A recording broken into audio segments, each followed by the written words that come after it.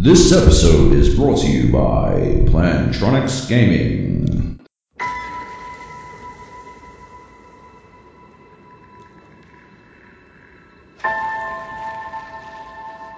Who are you?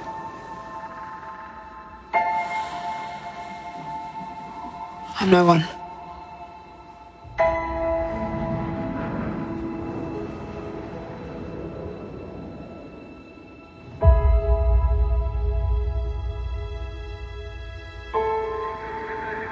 I was raised to do one thing, but I've got nothing to fight for.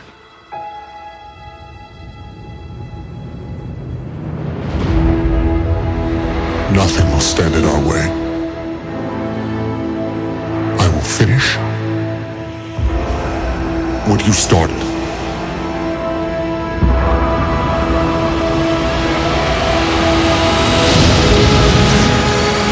There are stories about what happened. It's true. All of it.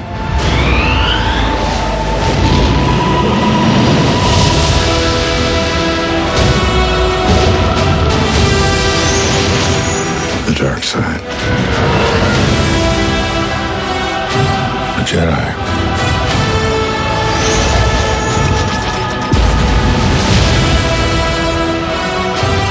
They're real.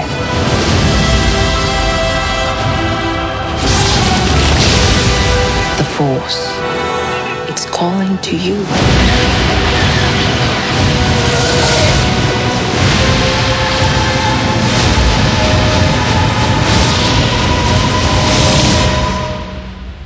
Just let it in.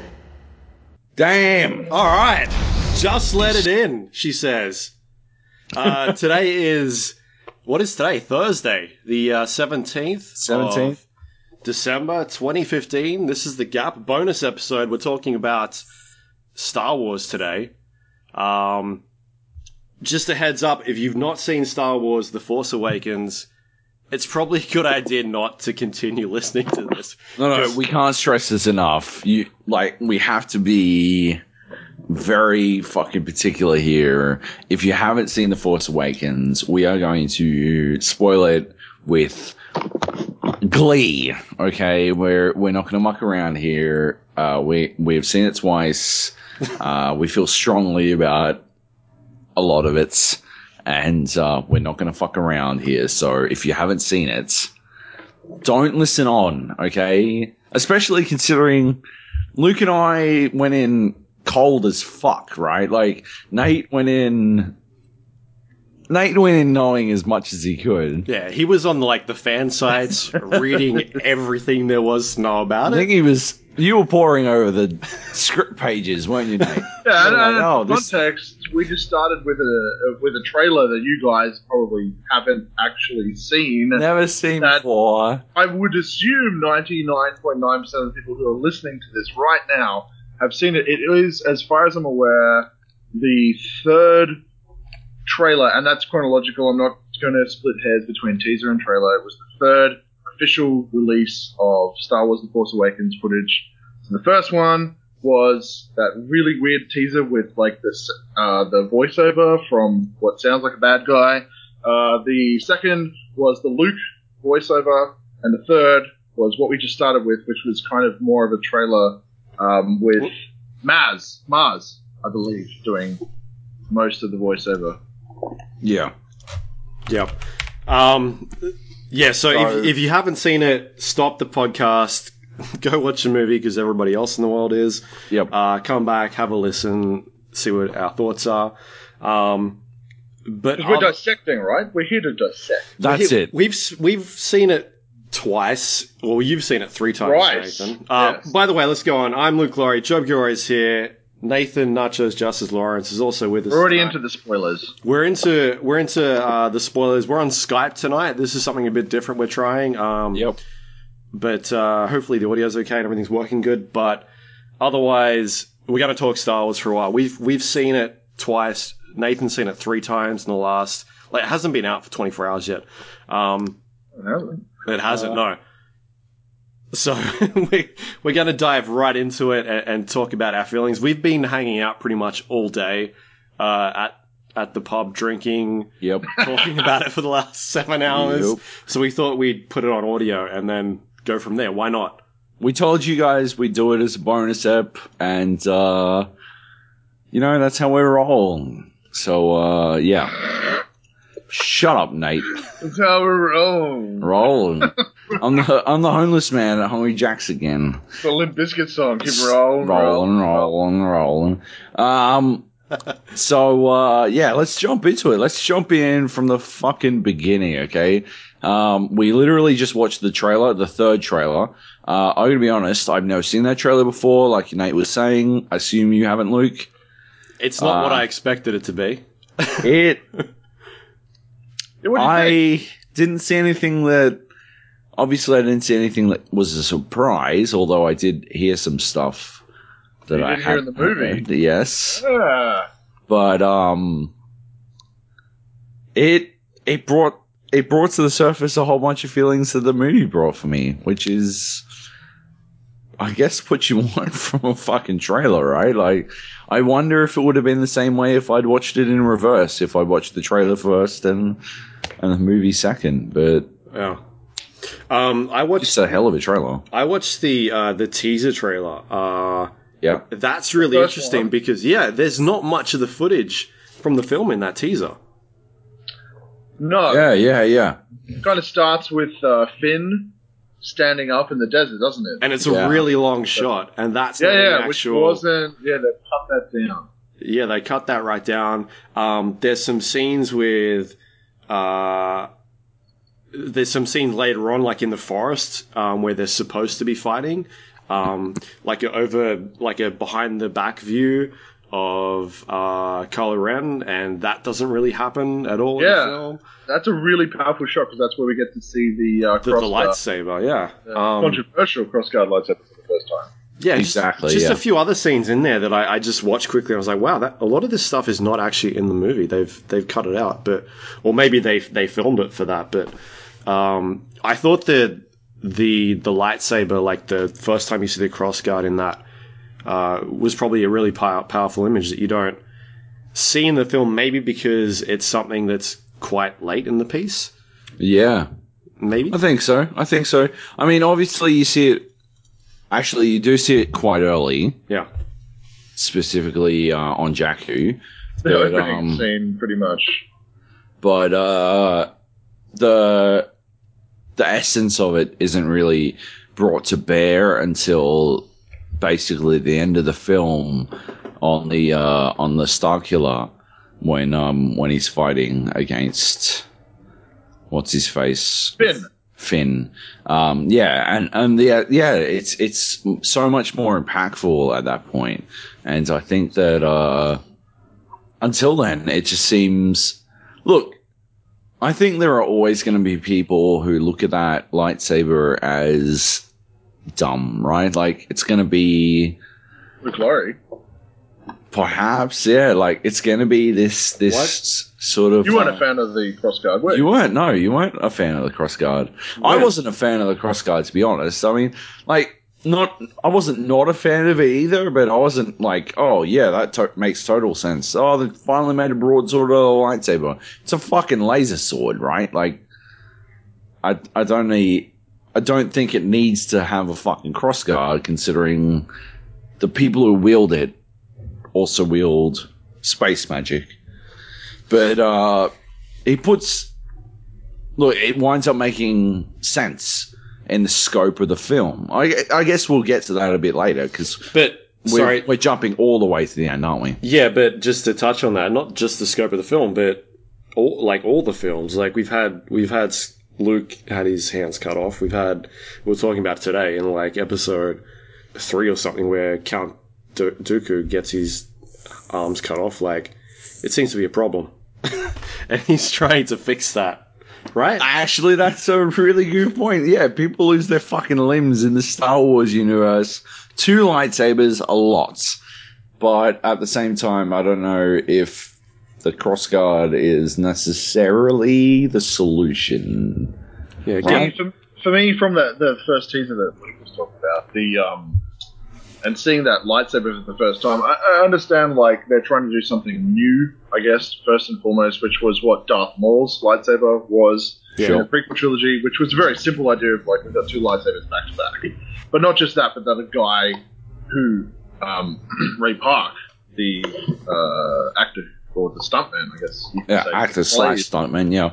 Yeah, who didn't even do the voice of Darth Maul, because his voice is like, hey mate, you got a buck, like chav. They've got a proper. Actually, the guy from Guardians of the Galaxy who said, "What a bunch of a-holes," and then gets crushed at the end of his ship, is the voice of Darth Maul. And he's got an amazing, amazing voice. But they're trying to do something new instead of, how do we just have like a different hilt? It's not that exciting, or a different color. They did something different. But for me, when I saw it, I was like, that looks cool for a variety of reasons. Like, it's a giant cross, for starters, which to me was like the Crusades. I'm like, okay, so there's some sort of fucking religious shit going on here. Like, there's like some sort of weird holy war shit. And that's me reading into a 60-second teaser. Yeah. And I guess in a way it kind of proved to be true, because Adam Driver, the guy who plays Kylo Ren, when asked, like, what's it like to play an evil character, he said, I never saw him as evil. I saw him as someone who believed that what he was doing was right, which to me sounds totally fundamentalist. You know what I mean? Yeah. Like, especially in this day and age, like, after watching the movie, and I'm sure on certain spoilers that we'll touch on later, this guy is bad. Like, yeah. It's legit bad news. But upon, and people started dissecting the idea of the crossguard as a practical defensive thing, which was to defend the hands. But then we're getting nerdy here, but like, it had bits of metal that were coming out from the sides, which meant that if the blade sliced down, it would cut the point at which the blade was extending for the crossguard, so it kind of was redundant. And then there was people suggesting different ways that you could make the crossguard work. But for me, the best explanation that I found early on, and again, not something that's supported by the film, and not something that is necessarily canon, but the idea that this is a homemade lightsaber by a guy who's not properly trained in a world that is post-Jedi Order, post-Sith even, with people who have Force powers but don't have the know-how. They're looking for answers, they're looking for truth, they're looking for training. And they're kind of winging it. And when you see the lightsaber, when you hear the lightsaber, it sounds unstable. It looks unstable. It looks like at any point that it might just fucking break, and the other lightsaber could come through it and just cut his head off. So I'd like what that says about his character. And again, that's the explanation for me that made sense, and that's, again, by no means something that's supported by dialogue or a scene in the movie. But I liked it. I like how it looks, and I like that logic for how it works. Yeah. That's like 5 minutes on the lightsaber. just on the lightsaber, and on the lightsaber in the trailer. So, this is gonna be a little while. Yeah. Oh fuck. Let's start the fucking film, shall we? So we start Star Wars: The Force Awakens. The Fork-a-Pokin. The Fork-a-Pokins. That's the name of this episode. We start on Jakku with the pilots, Poe. Come on, name. Dameron. And it's almost generic the way it starts. I mean, my immediate reaction to the way Poe was talking was, oh god, he is hamming the shit up already, and this is literally his first line. I was concerned. But I think the moment that changes is when you see the stormtroopers come in, and you've got them inside of that dropship, and the lights are going, and you're like, all right, we've not seen this in a Star Wars before. Like the flashing lights, and like it seems a lot darker and a lot edgier. Yeah, absolutely. That's the real intro. Yeah. Like, it starts with the the Star Destroyer, or whatever it's called, over the planet, and then a couple of ships coming out, and we cut to the interior of these landing crafts. So we're like, what the fuck? Why are we following stormtroopers in a Star Wars movie? They're the bad guys. Yeah. And then we go to what we assume is our hero, but, we later discover is kind of very, very secondary to two other characters, one of whom starts out as a stormtrooper. Right? And, like, Oscar Isaacs, look, history will prove me correct, I am sure, but he misses his fucking cue for his first line. I am 100% convinced of this. And it, like, for me, the rest of it sort of sets the tone for the rest of that scene until suddenly it's stolen back again by Finn. And Finn, as he bends over his fallen stormtrooper comrade, like, that is formative for the rest of the film. It is perfect. It's not perfect for reminding us. Like, it's not until then that you remember that there is one guy in the stormtrooper dropship as the film starts that seems sort of nervous when the rest of them seem solid. The rest of them seem like possibly clones. And suddenly I mean, like, filmmaking 101, obviously, the moment he gets fucking wiped in the face, he gets marked, and you're like, oh, suddenly I can very easily distinguish that guy. Yep. I wonder why that might be. But ignoring that, like, they play it so well, and then, you get the introduction of Kylo Ren, and the impact of so many of these things won't come into play until so much later, but they introduce it so early, that I felt it was really well done. I mean, it introduced Jakku as a shitty fucking planet on the same level as Tatooine.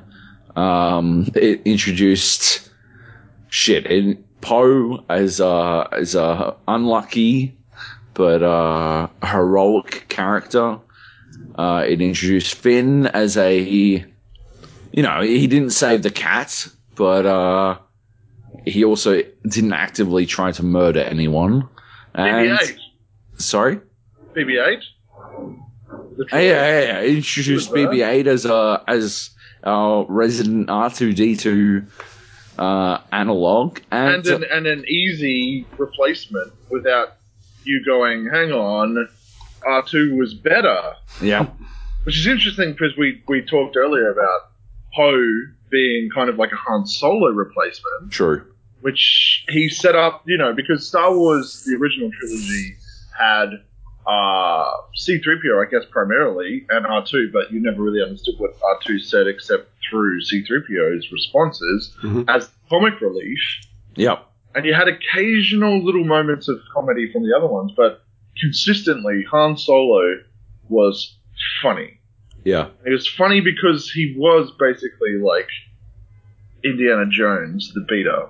He was, I reckon that in the first draft of the script, they basically made him say, I don't know, kid, I'm making this up as I go along. Yep. Which is like my favorite line from Raiders. Yeah, because yeah. He basically says that line in another way. Yeah. It's awesome because Lawrence Kasdan, who wrote Empire, who wrote Jedi, who wrote fucking Raiders of the Lost Ark, wrote that line for Harrison Ford in, Raiders. Yeah. And is doing a similar thing, and I guess kind of acknowledging that, for me, it never made sense that Harrison loves Indiana Jones, but he never loved Han Solo in the same way. And I'm like, dude, they're kind of similar. They're not the same, but it's not a bad thing. Like, yeah, you've got a shtick, and in other films you've proven that you have diversity, but as far as like classic, iconic action films go that transcend ages, your shtick is fine. And for Star Wars,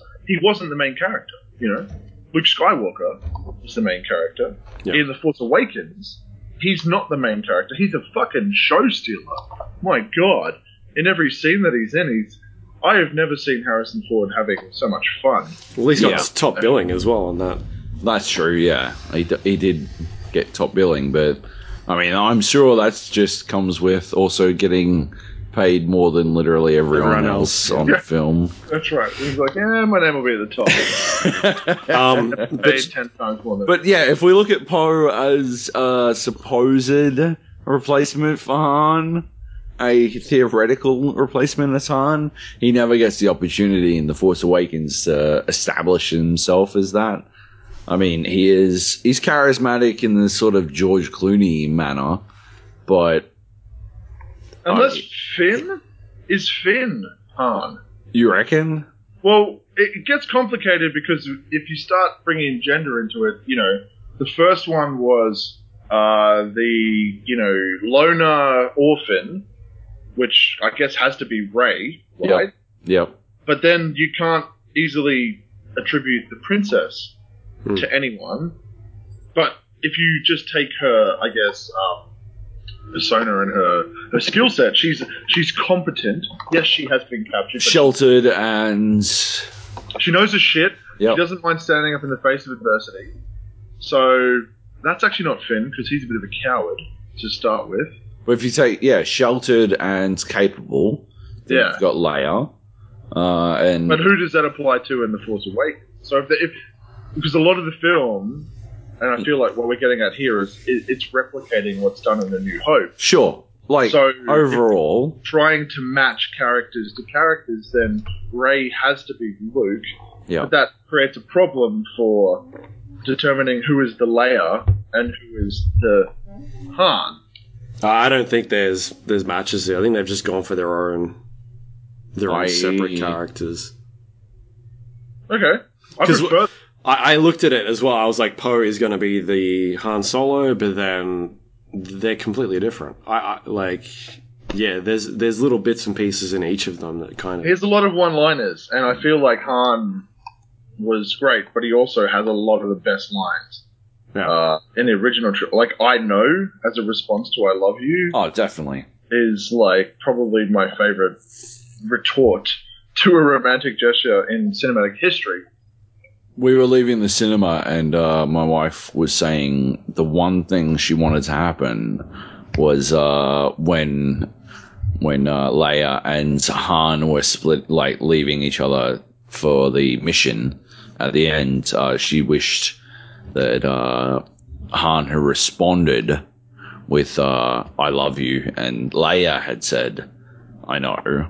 And that would have been something special, but I think it might have tread on a few too many toes, considering... She's already said it.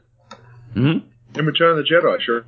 Of course. And they already did the... she doesn't need to say it over and over and over again, but it would have been... I mean, for a film that was literally a retreading... It would have been a fantastic reminder of the relationship between the two. Because, I mean, fuck.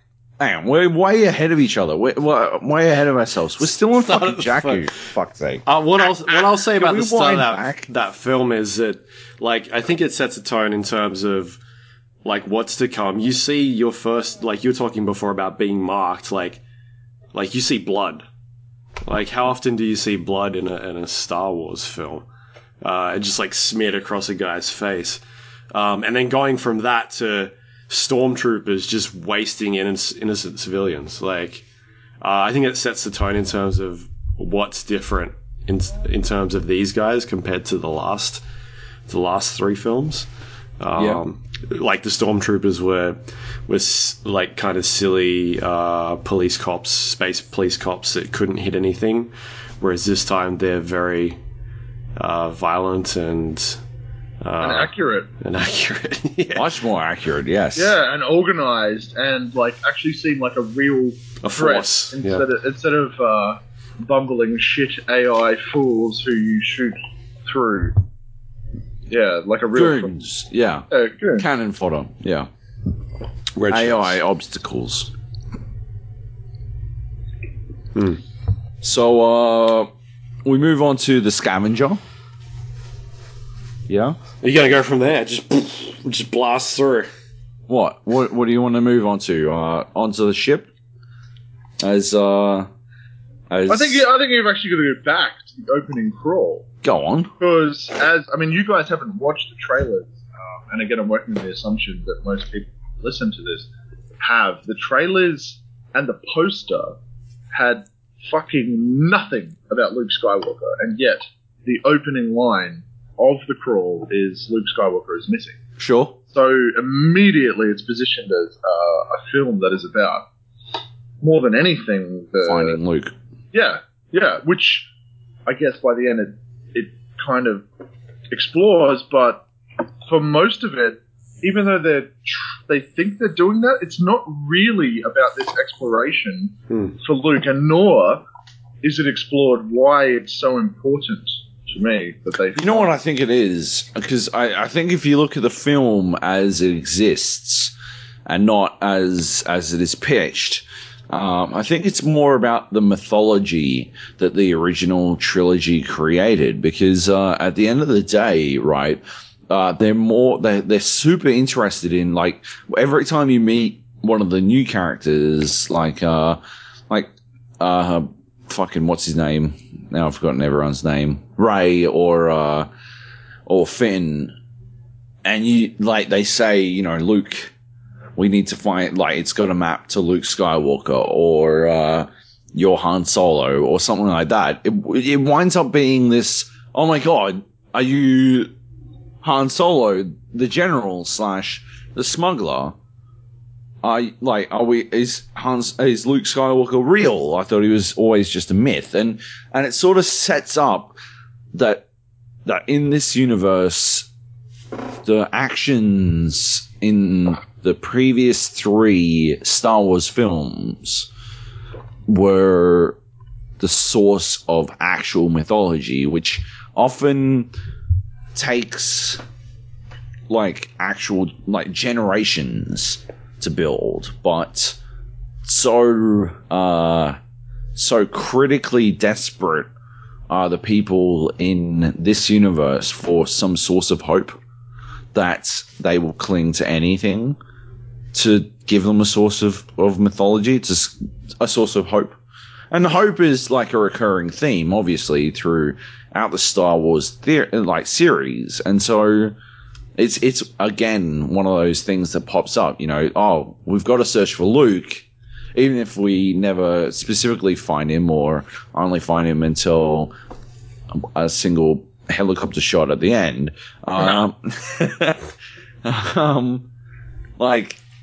It's one of those very important things to everyone involved, because of the mythology involved. And, mythology winds its way into everything in this. Mythology and belief is key to the concepts that drive a Force Awakens, I think, in my opinion. Ignoring the Force itself, which is obviously an analog for fucking Bible magic. It is, let's face it. Ignoring that is obviously, fucking very basic religious shit. There is still a mythology around everything else that the other people did in this fucking series. The people that didn't have fucking space magic.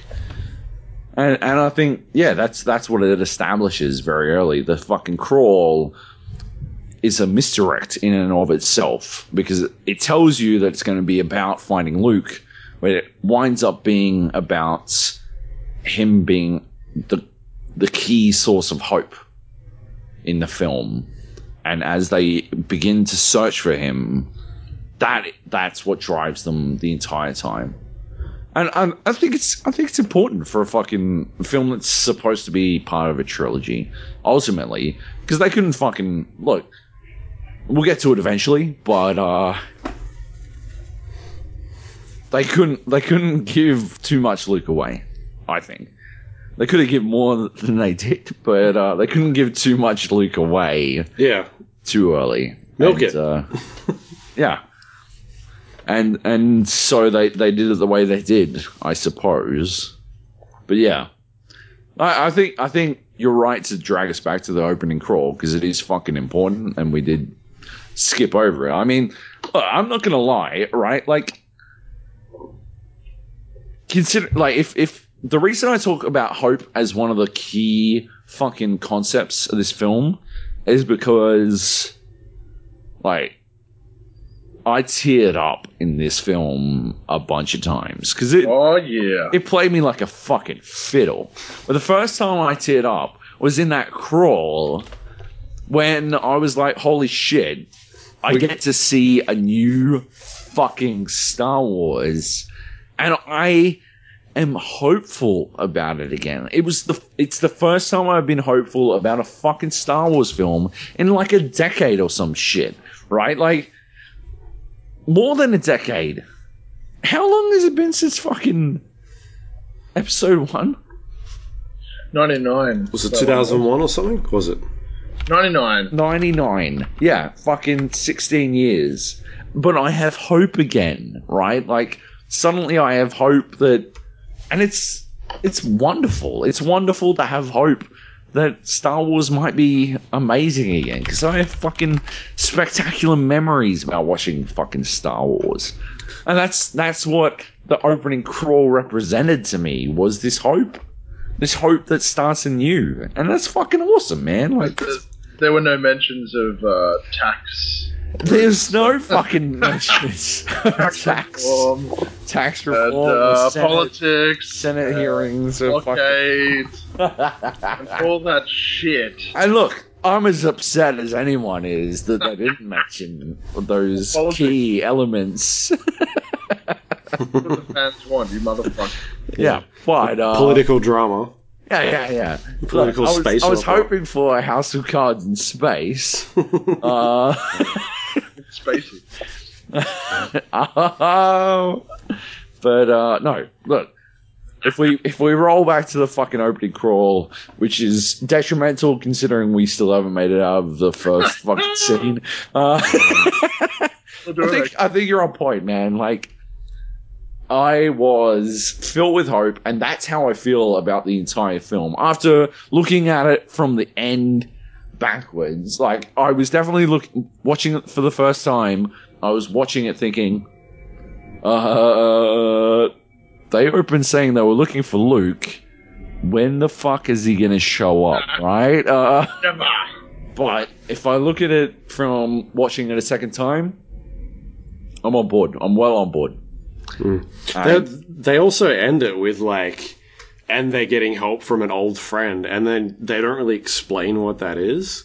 Yeah. Like, it's a key point of that actual crawl, but who is that person and what does he do? Like, does that get explored in some other films, or, like, where does that come from? I thought was a bit interesting the second time watching it. Sure. I don't remember that bit of the opening crawl. What was the line? Yeah, go into it, Luke. It was just like the last thing was one of their best pilots went to go seek help from an old friend. And then you open with Max von Sydow. Yeah. And I guess that's him. That's the old friend, but it doesn't really explain why. Yeah, I'll be 100% honest. I thought he was part of the Galactic Senate. And when they opened, I thought they were going to start talking about tax reforms. And you were like, Pope, have you paid your taxes? Yes! Yes! That's Fucking exactly finally! Fucking get rid of the action, more tax talk. Finally, we're on a desert planet and we're going to talk fucking real tax reform. And that motherfucker is squandered. He is. Max von Sydow is fucking wasted in this film. He has some of the most boring lines ever. Isn't he only in it for like 10 seconds? Yeah, delivered incredibly because he's an old man with an amazing I've been drinking whiskey and smoking cigarettes type voice. And obviously has that gravitas. Oh, yeah. But you're just like, fuck yeah, Max von Sydow, oh, what? And he's dead. He's just... On the other hand, though, he does have 401,000 times more lines than Luke Skywalker, give or take. Like, that has a adjustment of error for, like, plus or minus 1. So, if you times 0 by 400,000, you still get 0. I said it has an adjustment for error of plus or minus 1, so fuck you. So, Luke doesn't talk, in case you weren't aware, which is also probably the weirdest scene. What are you doing? Chill out. Don't let you reorganizing. I'm talking now, and I've decided to flap all of my microphones. Just deal with it, man. It's an earthquake in his house or something. Yeah. All right, so moving on from that part. Okay. Got that down. Yeah. What did you think of the magic bread? I thought that was pretty cool. Yeah, I want to eat it. Yeah. Delicious. What do you think it tastes like? Space pizza or it's the chicken? Cheers. Everything tastes Max like von chicken. Sydow. You couldn't pay me to put it in my face, to be I honest. don't know about that, Joby. Yeah, I'm pretty poor, but like we'd have to fucking negotiate. I think I'd find out what your minimum was, like, and then I'd fucking push it higher. Definitely. 20 cents. 20 whole cents. 22. 2015 coin.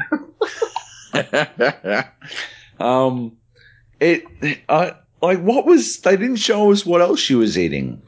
That was it. Yeah. Was that the quarter portion? No, she scraped something out of a fucking tray. I guess it was food, and then she was eating that weird grey jelly shit. Like, It looked like seaweed or something. Yeah, but the bread thing looked better than the seaweed. Yeah. So I like that she was trading shit for food, but I didn't like that I didn't know what was a lot or a little of the food. She was getting, like, last week, this was they were a half portion each, and it was like, well, why didn't you just hold on to them then? Like, yeah. Or compared to what? Like, what is our point of comparison for whatever a quarter? Like, what's the economy on this planet? Yeah, look, you're getting ripped off. What I need to know, okay, like the tax. Yeah, I just want to know if there's going to be tax reform on Jakku. So when will there be a Senate hearing on Jakku? What I read about the backstory of Jakku, which is what I choose to believe is cool, is that it was literally a desolate planet abandoned until the battle a couple of years after Return of the Jedi happened. In Battlefront. Right. Yeah, in Battlefront. That meant that there was a shitload of shit to salvage there. So people came there to salvage, to sell those parts to whomever, and that's how... Why was there a battle there then? Oh, because the fleet was, like, chilling out there because there's nothing there. Like, the Imperial fleet was hiding there and the Rebels cornered it. Why were they chilling there? Because there's nothing there. They're hiding. So they would hide in a place that's in the Outer Rim where it has an atmosphere and I don't know. Was that it? It has an atmosphere? No, they're not. Okay, they're not, like, living on the planet. They're like a fleet there. So it's just a coincidence that it had an atmosphere. No, it's a convenience. I think one of those Man of Steel terraforming machines ended up there. Today, does Disney own DC yet? Yep. Give it time. It was a shit one because it was set a long time ago in a galaxy far, far away. Exactly. So they never really worked out how to make anything other than sand. And it's magic, Joe. We can crush fucking rocks. We got this. Anything else? Nah. But yes. Yeah.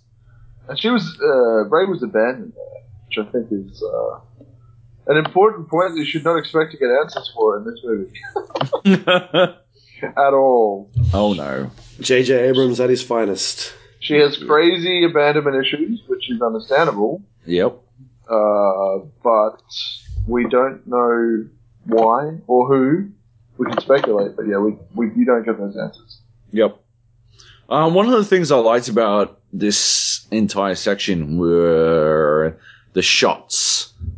The long shots of, obviously, you know, computer generated, et cetera, but, of, like, you know, Ray sitting against a fallen AT-AT or, you know, the fucking Star Destroyer shit. And, like, I thought they did a really good job of capturing that sentiment of a broken war ground, like a battleground that people have come onto to find what they can. And that's one of the things that, yeah, I thought they did a really good job of establishing through shots that, I don't know, I do wonder a little bit if I might not feel the same way if I wasn't such a fan of the series, you know?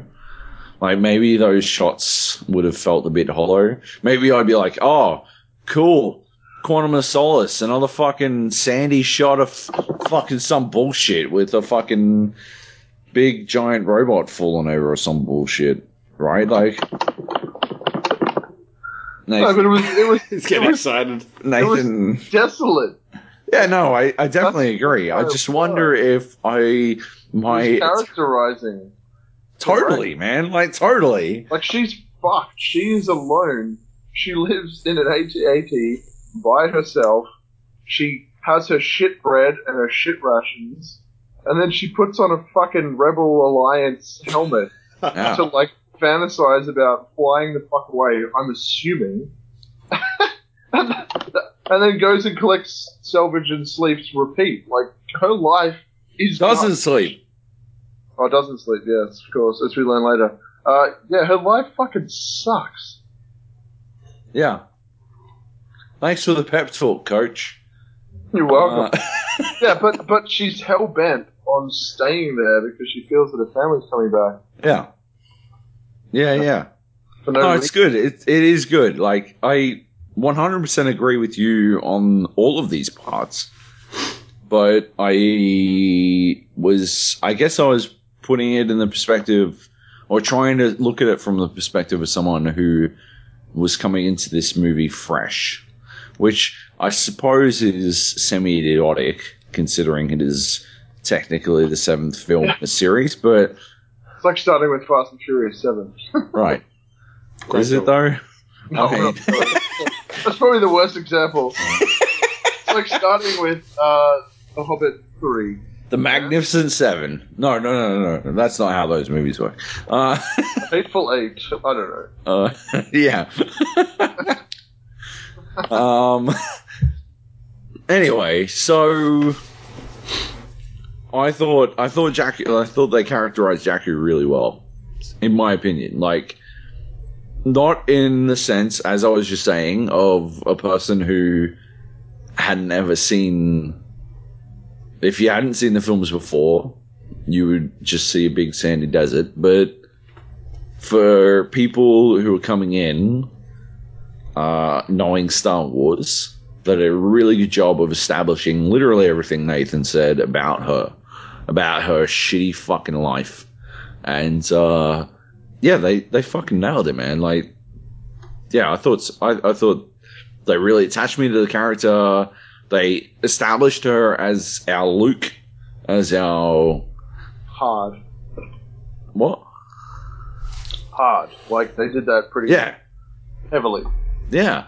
As our just sort of, she's got to get out, she's got nothing keeping her here or anything like that sort of thing.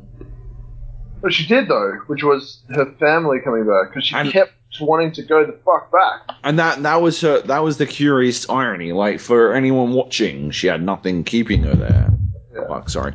Anyone watching, she had nothing keeping her there, but for herself, like her separate motivation was that she needed to be there for the inevitability in her mind of her family coming back. And I thought that was really, really fucking good.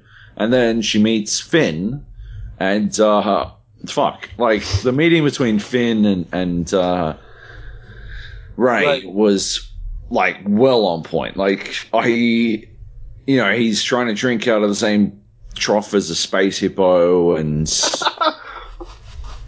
you're like, oh, you comic relief character. And then he turns around and he's like, oh, I've got to save the princess or whatever the fuck.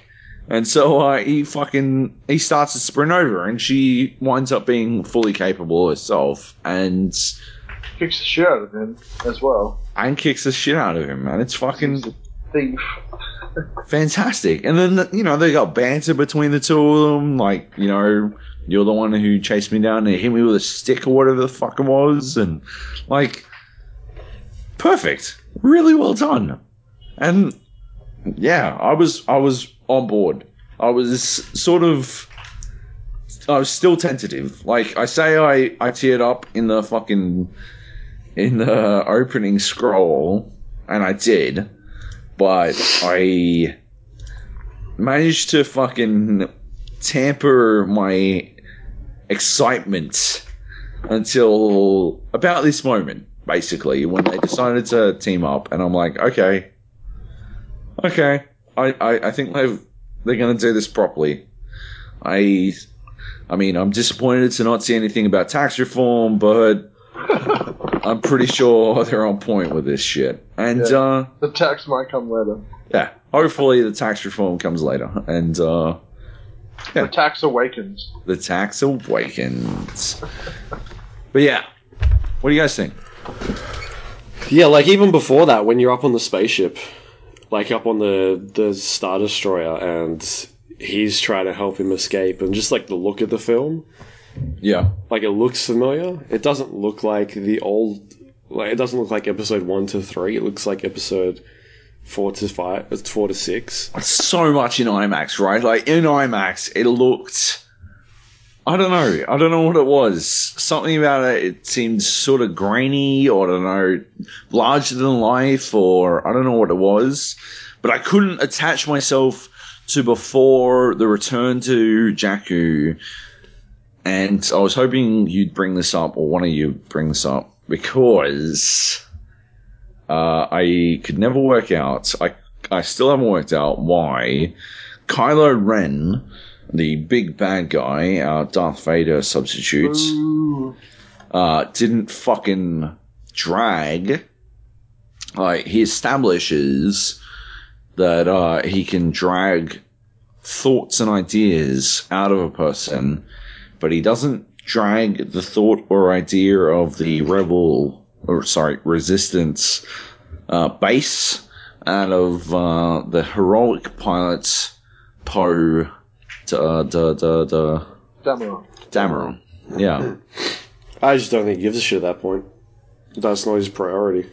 And I also think that it's like a classic dark side thing where, Luke in Return of the Jedi says the Emperor the overconfidence is weakness. And I think in Kylo's mind that Poe's going to be there for a while. And by a while, I mean until he dies, until they've extracted every bit of information. But, like, as far as priorities go, they were after the location of Luke Skywalker was the Supreme Leader Snoke dictated mandate, and everything else to that was secondary. Because what happens later in the film, which I picked up on, I think, in the last screen, is they don't actually really seem to see the Resistance as a threat until they have the location of Skywalker, and that's when Snoke's like, oh, well, I guess we'll have to blow the fuck out of that system now. Like, that's the point. Like, their first target, I mean, they didn't know, I guess, at that stage, but, like, yeah, their first target is to destroy the Republic, not to say, let's hold off on that shot to get rid of the fucking rebels, or the Resistance, and then we'll go from there. Because that would have made sense. Because if you got the Resistance, then you could get the Republic. Yeah. Yeah. Because, like, you look back at 4, 5, and 6, and, like, one one or two Jedi or three Jedi, depending on how you look at it, Ben, Yoda, Skywalker, took down like the Empire, basically took down the Empire. What happens when Skywalker trains 20 Jedi or 30 Jedi? I don't think their focus is on a small outlet of the rebels, like the Resistance. They don't give a shit about them. They're more worried about what the fuck happens if he gets his Master Yen on and fucks us all up. Especially because their leadership are assumedly both Force sensitive. So Snoke seems to be very Force sensitive because he's trained Kylo. And Kylo is obviously Force sensitive because we've seen his Force. So these guys understand that the threat. And it's interesting because you hear, in touch on that earlier, Joe, you hear sort of, what's her name, Rey, talking about Luke Skywalker being a myth. And that's understandable because I think not so much Luke Skywalker, but the Jedi haven't existed for a long time. They were extinguished, I guess, shortly after Episode 3. Yep. When they killed them all. Yeah, they hunted them all down, or there weren't enough left for there to be a Jedi Order. The Jedi Order's gone. So there's a generation or two between what's happened in the prequels and what we have now. In The Force Awakens, and they're basically saying, yeah, we've heard about the Jedi, but I thought that was just a bedtime story. Yeah. Because we haven't seen them. My parents haven't seen them, or whatever. And I think that's really interesting, that the myth of I'm assuming, because they're supposed to be kind of like the everyman, the general populace, versus the people who understand the threat of the light side, especially if they are believing in the idea that, or the reality, I should say, that Luke defeated Vader and the Emperor. Because no one was there except for Luke. So all they could assume is that Luke killed them, right? Like Luke beat them. Yep. Because Luke walked out, Luke's still alive, they know that. But there's no Emperor, there's no Death Star, there's no Vader. So the assumption wouldn't be that Vader turned back the light side or anything like that. Especially because we see Kylo Ren having like a monologue, like a counseling session which is awesome, Darth Vader's sort of charred mask. That's great because in his mind, he's apologizing to his granddad, who was the ultimate evil. Yep. Zero idea that he was redeemed, which is in and of itself weird because it means that his parents didn't tell him that he was redeemed. Which maybe means that Luke never told them. I don't know, but like as far as audience members go, we know what Luke did, but nobody else was there. So people could speculate, but nobody knows how it ended. And I find that that kind of dichotomy of the myth versus the kind of the First Order, as powerful as they are with the super weapon that they have, are shit scared of a solitary Force user whose followers they've annihilated. The apprentice has annihilated. And they're worried about one guy because he presents a threat of either A, coming back and being amazing, or B, coming back and starting up something that could threaten their regime. Yeah. That is solid, man. Fuck. Too deep. Listen to the Jedi salute for everyone watching. Anyway. So we're 2 scenes into the film now. Let's because we've been jumping around a bit, I'm just Just latch on to what's pertinent and run with it. I think the introduction of the Millennium Falcon is pretty cool. Yeah. Awesome. That was the second time. The second time I teared up.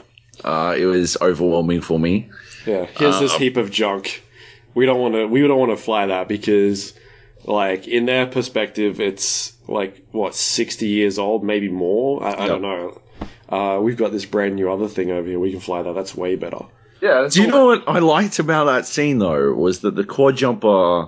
I would never, ever, ever in my entire fucking life buy as a fucking figurine or a Lego set or fucking anything. It looked like a fucking shit.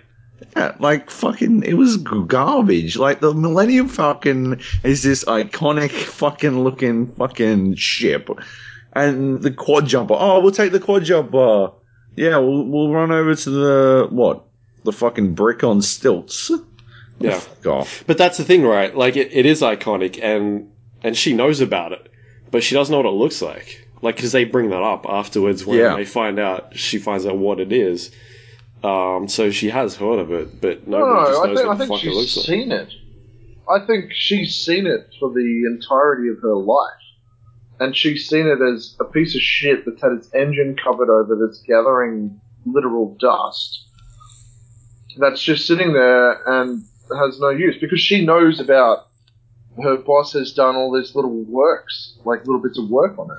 Yeah. So do you think she doesn't know it's the Falcon, sure. She thinks it's the class of ship. But to her, she's like, that is a piece of shit. It's some garbage freighter. Nobody's flying it. It's being treated as an experiment. Like, nobody wants anything to do with it.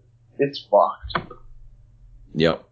Yeah, Which is awesome, because that's always been, from A New Hope, what the Falcon is the idea that it looks like a piece of shit, but it's what's under the hood that counts, and it's also piloting it that counts, that it's supposed to look like just this thing that you look at and just instantly dismiss, but is, And it's one of those things that always made me love the Millennium Falcon, was that it was playing outside of its sort of level. It was playing above its ability.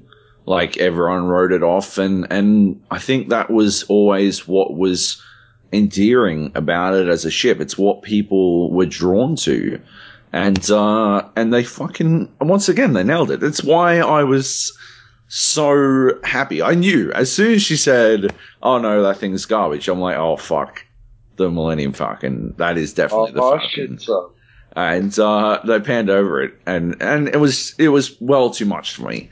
But it's just, they hit that note so well, because, as you were saying, Nate, like, she has obviously looked at it as this certain type of, it's a whatever class freighter, a garbage ship, and it's not worth the time, her entire life. And then suddenly, it turns out it's the fucking Millennium Falcon of yore. It's capable of popping shields constantly and pissing out bullets and completely dominating the single fucking Star Wars Battlefront mode that nobody plays. Oh wait, that's not just one mode. That's most of them. That's also like a little bit of a metaphor for her as well, isn't it? Yeah, of course. So she sees herself as nothing, and everyone sees her as a scavenger. But really, there's a whole lot more going on beneath the surface. Which is, that's everyone in Star Wars. That's Luke in Star Wars. That is key to Star Wars, except when they're talking about tax reforms in the Senate. But which is what you want more of. Obviously, it's my favorite part, but it's what I'm looking forward to. In episode 8, but when they're not talking about tax reform, the ATO strikes back.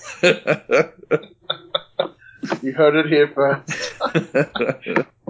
Oh dear, and A stands for Alderaan. Of course. Yeah, so the reveal of the Millennium Falcon, and then, they obviously, it's also the reveal of her, I mean, you might not immediately realize it, but it's the reveal of her Force abilities. It's her ability to see things ahead of time, because she pilots that ship like some sort of, I don't know. A natural. Yeah, a natural, obviously. Never flown a spaceship before, yeah. It's more than that. I mean, she pilots it like she knows what's coming up ahead. She pilots it like it's some sort of pod racer, which is obviously, another highlight that's pod racing from the series. You're like, oh, this isn't the first time she's pod raced. I hope they show more pod racing. And I hope they have some sort of, underwater creature to highlight it. Some sort of Gungan, or, I hope the Gungans return. But unfortunately, the Gungans don't return. But that's about as close as they get to pod racing in the entire film. But I moved past it anyway, I guess. Barely. Episode 8, Misa back. What? Episode 8 is called Misa back.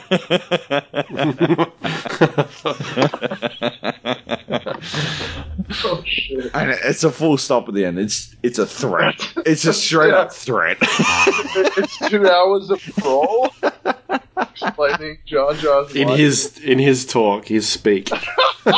He's reading it all.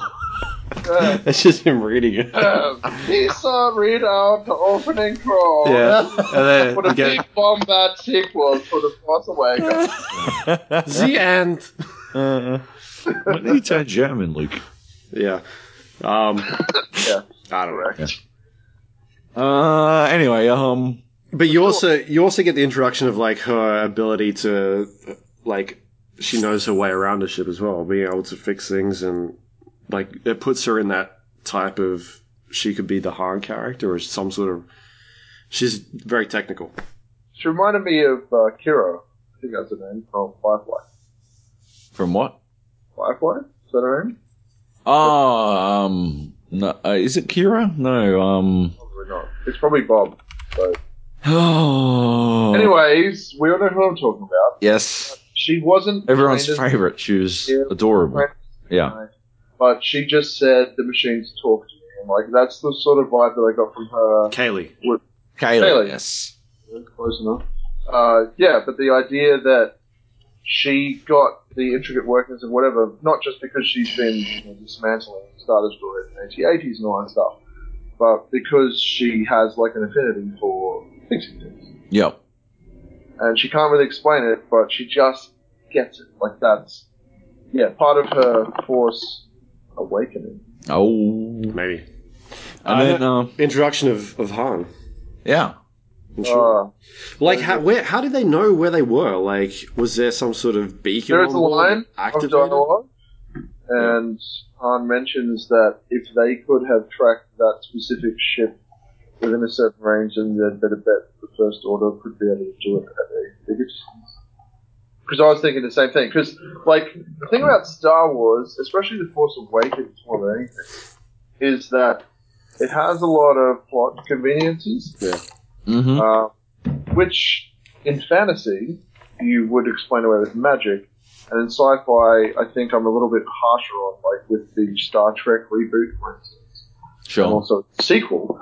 Too many plot conveniences in a movie that's ultimately not exploring fate or magic or anything like that. So, but with Star Wars, the best category description I've heard for it is science fantasy. Not science fiction, it's science fantasy.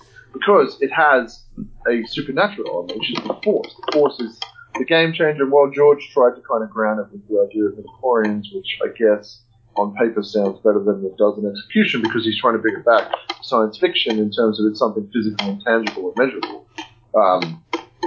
It sucked. Because there's nothing wrong with having a little bit of magic.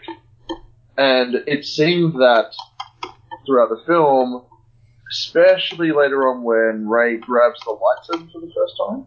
Because to me, the first time I watched it, I'm like, oh, wow, that's amazing, because the lightsaber's been imprinted with memories, but it doesn't make any fucking sense, because Luke lost that lightsaber in Empire Strikes Back. Yeah. So any memories it may have been imprinted with, if that theory was to have legs, would not have been what she saw, because it was up. So it was just like a little catalyst for visions or whatever, but I feel like she has been drawn and led to things, and other people have been kind of caught up in that, like you're caught in a rip.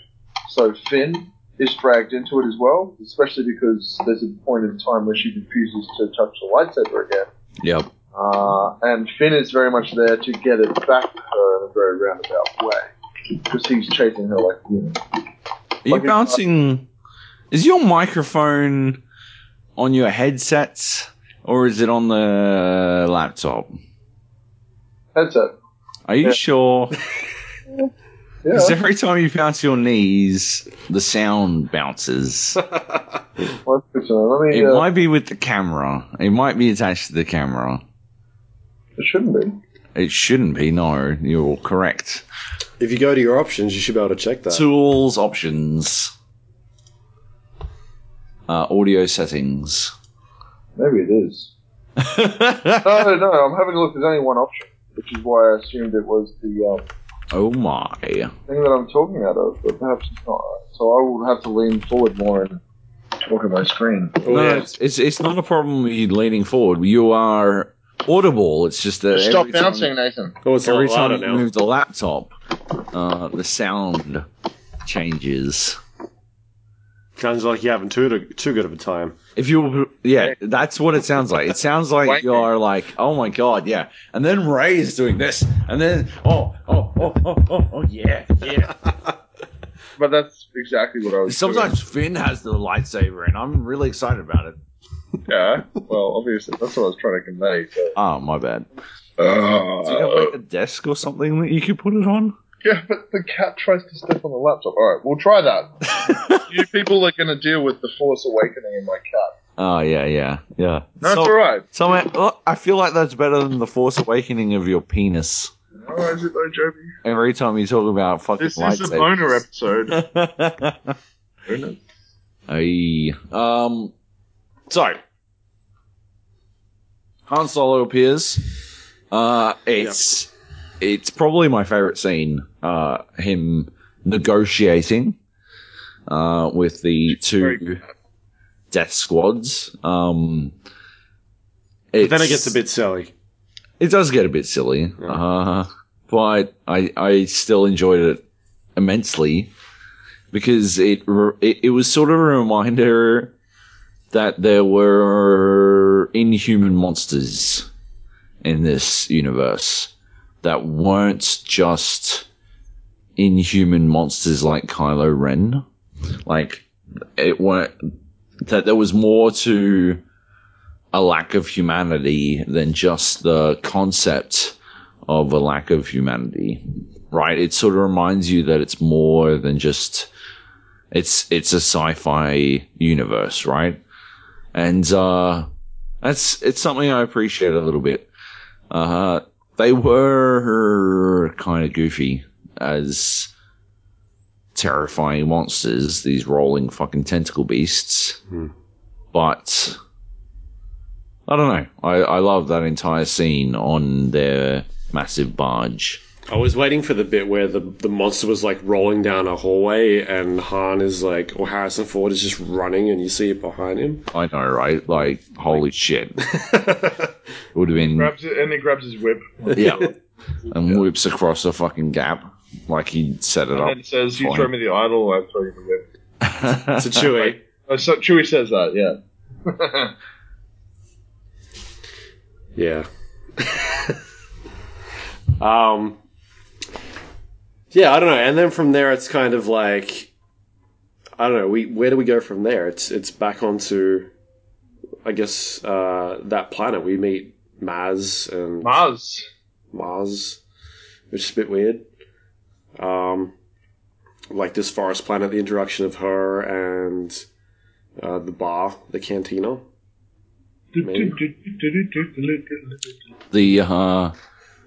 The fucking reggae cantina, motherfuckers. Yeah, it is a bit of a weird sort of spot, right? Like, seems like it's a Jedi temple all of its own. It's got a lot of, it's got a statue and some church-like themes. It looks ancient and all that kind of shit. Yeah, a lot of flags. It seems old school as fuck, and yeah, like, it's an odd place. I don't know, I would say that everything about this portion of the film, until they blow it the fuck up, is probably my least favorite part of this film. I'm gonna be honest. I didn't like a lot of it. I mean, Finn bails, Han Solo does... Fake bails. I'm out. Back. Doesn't really, Han doesn't really bring a lot to the table except for, I don't know, some weird support. Yeah. I don't know. Mars is unnecessary CG as well. Oh yeah, that too. A lot of the aliens are unnecessary CG. What? Most of them are. Most of them are practical in that room. Most of them? Are you serious? Yeah. I shit you not, man. If not all of them except for Mars are fucking practical effects. Really? Yeah. That's what's awesome about it, and that's why Mars looks garbage. And more so when you realize that she's just like a tiny creature. She doesn't have like, I don't know, 15 tentacles for legs or something ridiculous that you couldn't easily. What about the like mosquito men? Yeah, no, they're practical. Are they? Yeah. They look fucking goofy as fuck. Anyway, Yeah, that's because they're practical. I don't know. Yeah, okay, fair enough.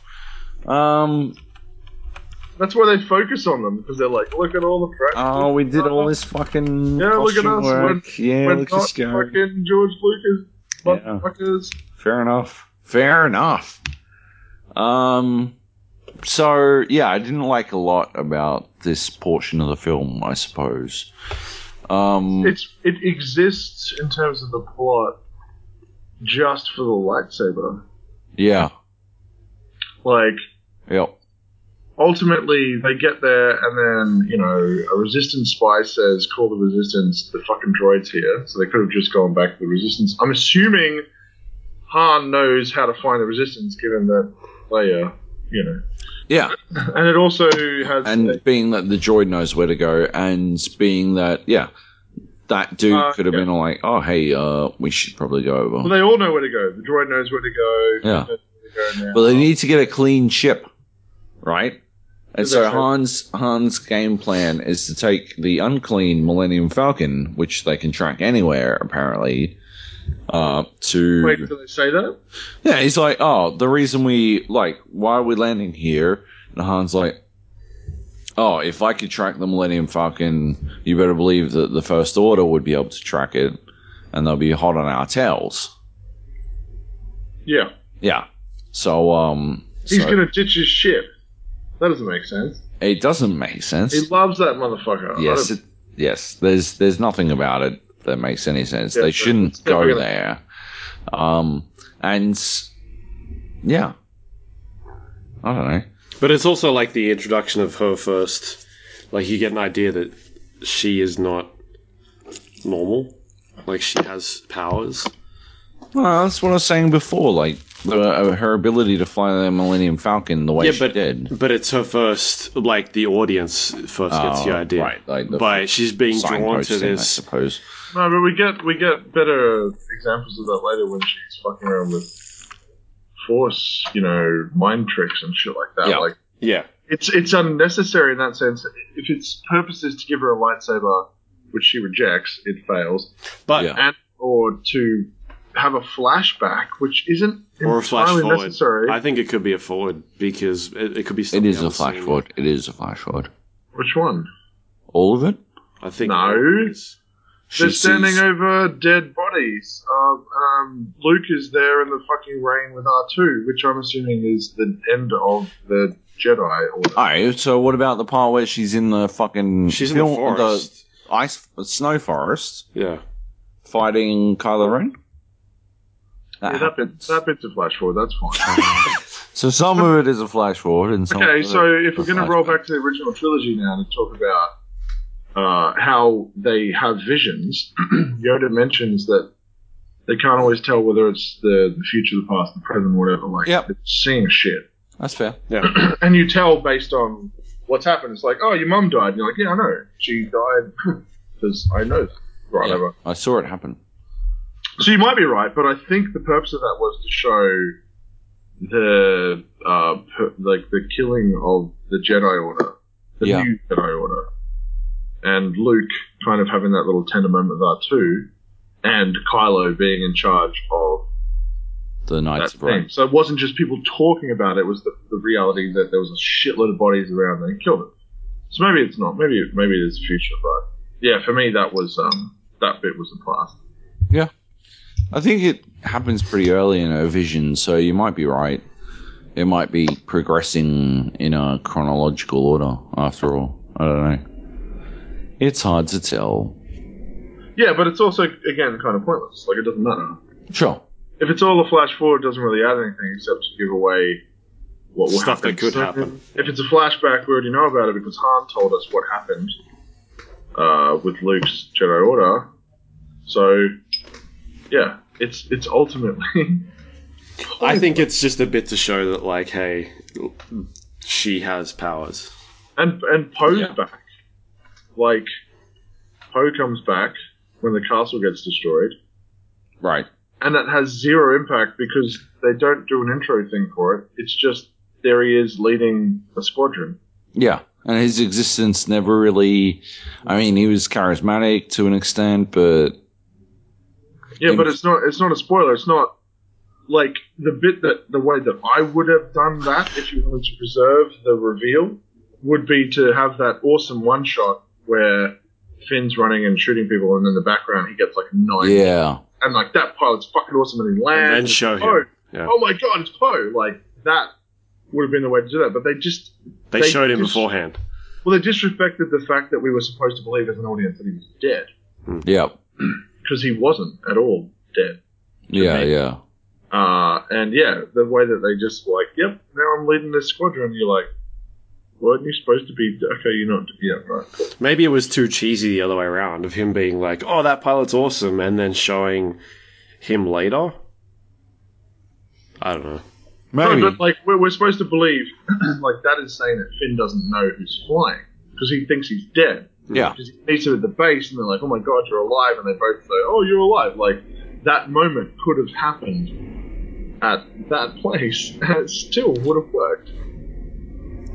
So, or it could have happened later, even, you know. But again, without revealing who was being the amazing pilot. Because we already know from the opening crawl that he is the best pilot that the Resistance has. Mm-hmm. And we see this one ship kill 9 TIE fighters in like 13 seconds. Yeah. So we can assume that that's probably their best pilot. Yeah. And then we get to see more evidence of him being the best pilot in the movie. So, yeah. It was just a bit of a weird thing to make us think that Poe was dead to ultimately do nothing with that. Yeah, I guess they were just trying to take us along with Finn's ride. But they could have just, like... Finn believed he was dead. And it was important for the story that Finn believed he was dead. But they could have still shown, like, his boots or something, like, in the distance, you know? Like, if they didn't want to reveal it to the audience, if they didn't want it to be a twist for the audience... Yeah, it was just like, clunkily handled. Yeah. Mm-hmm. Sure. Like, it didn't add anything for us to believe the audience. Yeah. Yep. Yeah. And for it to not be... For there to be zero ceremony about him being alive. I agree. But that, I think that one shot that you said was pretty cool, but also the fight scene where you get Finn taking on a stormtrooper with his electric baton. Mm. And why does he have the electric lightsaber baton? Who cares? Because why not? Is the correct answer. Action figures, motherfucker. Yeah, And he had a shield and a blaster, just for no reason. And then he ditched those. Yeah. Guess he really wanted to fight Finn. Yeah. With his weird stick. With his weird stick. Check out my weird stick, Finn. Hey, buddy, my weird stick. Look at how I hold my weird stick. Do you want to touch my weird stick, Finn? It's his dick. The weird stick is his he dick. looked off with his shit because he's in Stormtrooper armor. Like, these guys aren't built for mobility, you know? Yeah. Or protection, because their armor seems to protect against nothing. Yeah. Hey, it filters out smoke, but not toxins? Yeah. Hey, why is there a vacuum seal on your helmet, which you've gone out of your way to make a noise about whenever you take your helmet off? If it doesn't stop anything outside. Fuck. But ultimately, that doesn't do anything anyway, so... But, like, it just means that their vision is inhibited, and it's just like, yeah, why are you wearing armor? Apart from the fact that you look cool as shit. Yeah. You're basically an army of idiots. To be fair, they kind of are an army of idiots. Well, they were better than the original Stormtroopers. Definitely much better than the original Stormtroopers. Sure knew how to shoot innocent villagers while they were standing still. They were fucking ruining innocent villages. They had an impressive KDR. Nah. So they bounce on over to the Resistance HQ, Yes. and we meet. Oh, hang on, no, we meet General Organa before they leave, And C-3PO with the red arm for no reason. which is fantastic, He went Deus Ex on us. hilarious. He's great. He's a cock blocker. Yeah. Yep. And then Chewie is also on the cock blocking prowl. Yeah. And that's awesome. And then we get to see how, like, we already knew that Kylo was. Actually, we did already know at this point that Kylo was Han's son, right? Thanks to Supreme Spoiler Stone. Yeah. For no fucking reason, right? Didn't add anything for them to reveal that yet. Completely empty. I wonder if they did it solely to avoid the concept that it would be a reveal, like some sort of, or too similar to the other one. yeah. Oh, he's your son. Oh. Yeah. But I don't know if you want to talk about that now or later as we get to the end of the film. Or... we'll talk about it later. But yeah, I thought it was weird as well. I don't know. We had to see Han and Leia interacting specifically about the topic of their son, Kylo Ren, and I thought it was. I mean, Kylo Ben. I didn't think. I thought Carrie Fisher might have been out of the game for a bit too long. I actually really liked her. I was super concerned from interviews that she would be fish baiting. Yeah. Did they digitally remastered her face or something while she was talking? and like scratching her skin and ad-libbing every line and looking at the camera. But I felt that there was still quite a lot of an older Princess Leia in what she was doing, and that was good. I was like, thank God she knows how to act. Still, kind of. Yeah. No standout. Like, she wasn't like, oh my God, Leia's amazing. I think it wasn't really on her. It was mostly that Harrison Ford stole every scene he was in. Yeah. Sure did. Like, he just ate it up. He looked like he was having so much fucking fun in every single scene. And, like, understand that he might have been doing it just for a fucking paycheck or whatever, but he looked like he was having fun. And to me, it came across in his character, who looked like he was still just doing it because it was the only thing he was ever good at. And yeah, it carried across really well. And compared to that, Carrie Fisher seemed to be, I don't know, out of practice or something. I don't know. Because I've always really loved her performances in the original trilogy. I always thought she was a spectacular addition to the cast. Held her own. So, yeah, it just seems, I don't know, a little bit off. That's just me, maybe. Those are Luke's favourite character, actually. My bad. The cocaine. Yep. So, they meet up. We go back to Resistance HQ. Yeah, and then all of a sudden there's like this, we need the other half of the map, but how do we get it? And apparently R2's got it the whole time. Yeah. And he doesn't, like, he doesn't wake up. And for some random reason, then he's like asleep, and they can't just press like an on button or actually, this plug him in. It raises a really interesting point about the explicit rights of sentient beings in the Star Wars universe, doesn't it? Because Rey's initial objection, her initial defense of BB-8 is due to the fact that the scavenger guy wants to strip BB-8 for parts, and she's like, oh, you can't do that. And the only reason, it's not given, but the only reason available is that he's obviously sentient and capable of independent thought, and so You can't just fucking strip something that's sentient for parts. Like the lack of subtitles bitching that BB-8 was doing, he was talking about his mission and the fact that he has an owner, he has a master, he's on a secret mission. Possible, but I've always sort of felt that they had some degree of sentient independence. Oh no, I agree. Like if they're faking emotions, they're faking it really well. Like C-3PO wears his heart on his sleeve. Yep. R2-D2 is a sassy little fuck, both with C-3PO and humans. Yep. BB-8 was described by JJ as manipulative, which I didn't see a whole lot of evidence as, but he certainly doesn't mind playing the sympathy card to get what he wants. So I guess that's kind of what he's getting at. But sure. Yeah, they're not just programmed to do whatever, unless they're like Skynet level programming in terms of human psychology and manipulation. Yeah. Which is probably not something that's worth going into. Yeah, they're absolutely programmed to be sentient. To whatever extent that exists. To be like, AI within the Star Wars universe, yeah.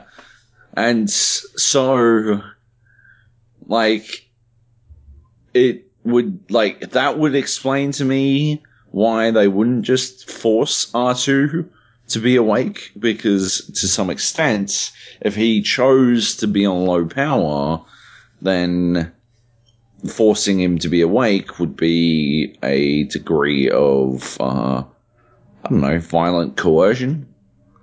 And so they can't, if he doesn't want to show him the fucking map, they can't be like, yeah, R2, you're on now. Hey, buddy, you're at this point basically a computer monitor, and I have pressed the on switch, so show us the fucking map. We've lost Nate, no? That was... Yes, we have lost Nate. He pressed the wrong button. I think he might have.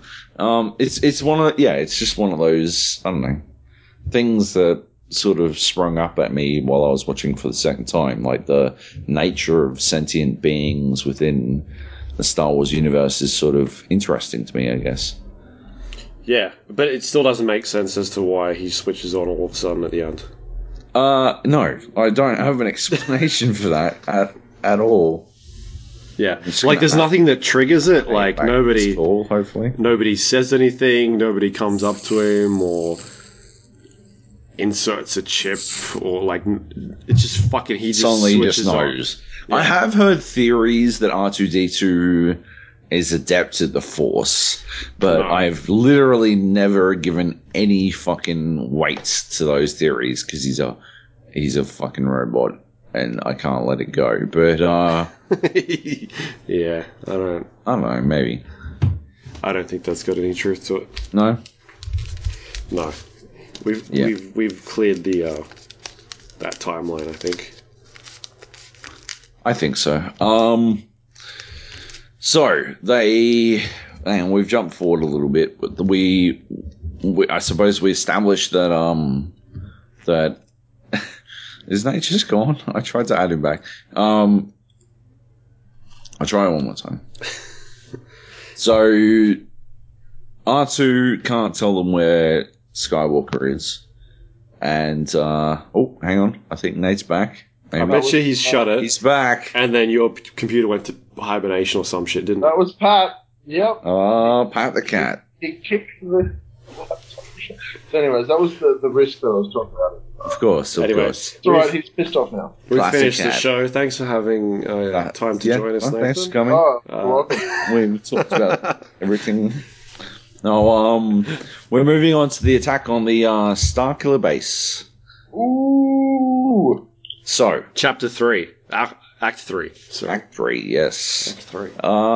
There's a lot. There's a lot going on here. So much to unpack in this one. It is dense. It is dense. So, they realize that they need to kill basically a Death Star. I'm not like this. Look, it is basically a Death Star. Like, they make a joke out of it, but fucking it is, right? A bigger Death Star. It's a bigger Death Star. I appreciate that it's the size of a planet, Did we establish whether or not we believed it was an existing planet or a fully formed, created platform for a weapon? You were of the opinion that it was Halo-esque. I think I think it's created. But I was so? of the opinion that it was a planet that they dug the shit out of the middle to create the trench. Sure. And That's what I think.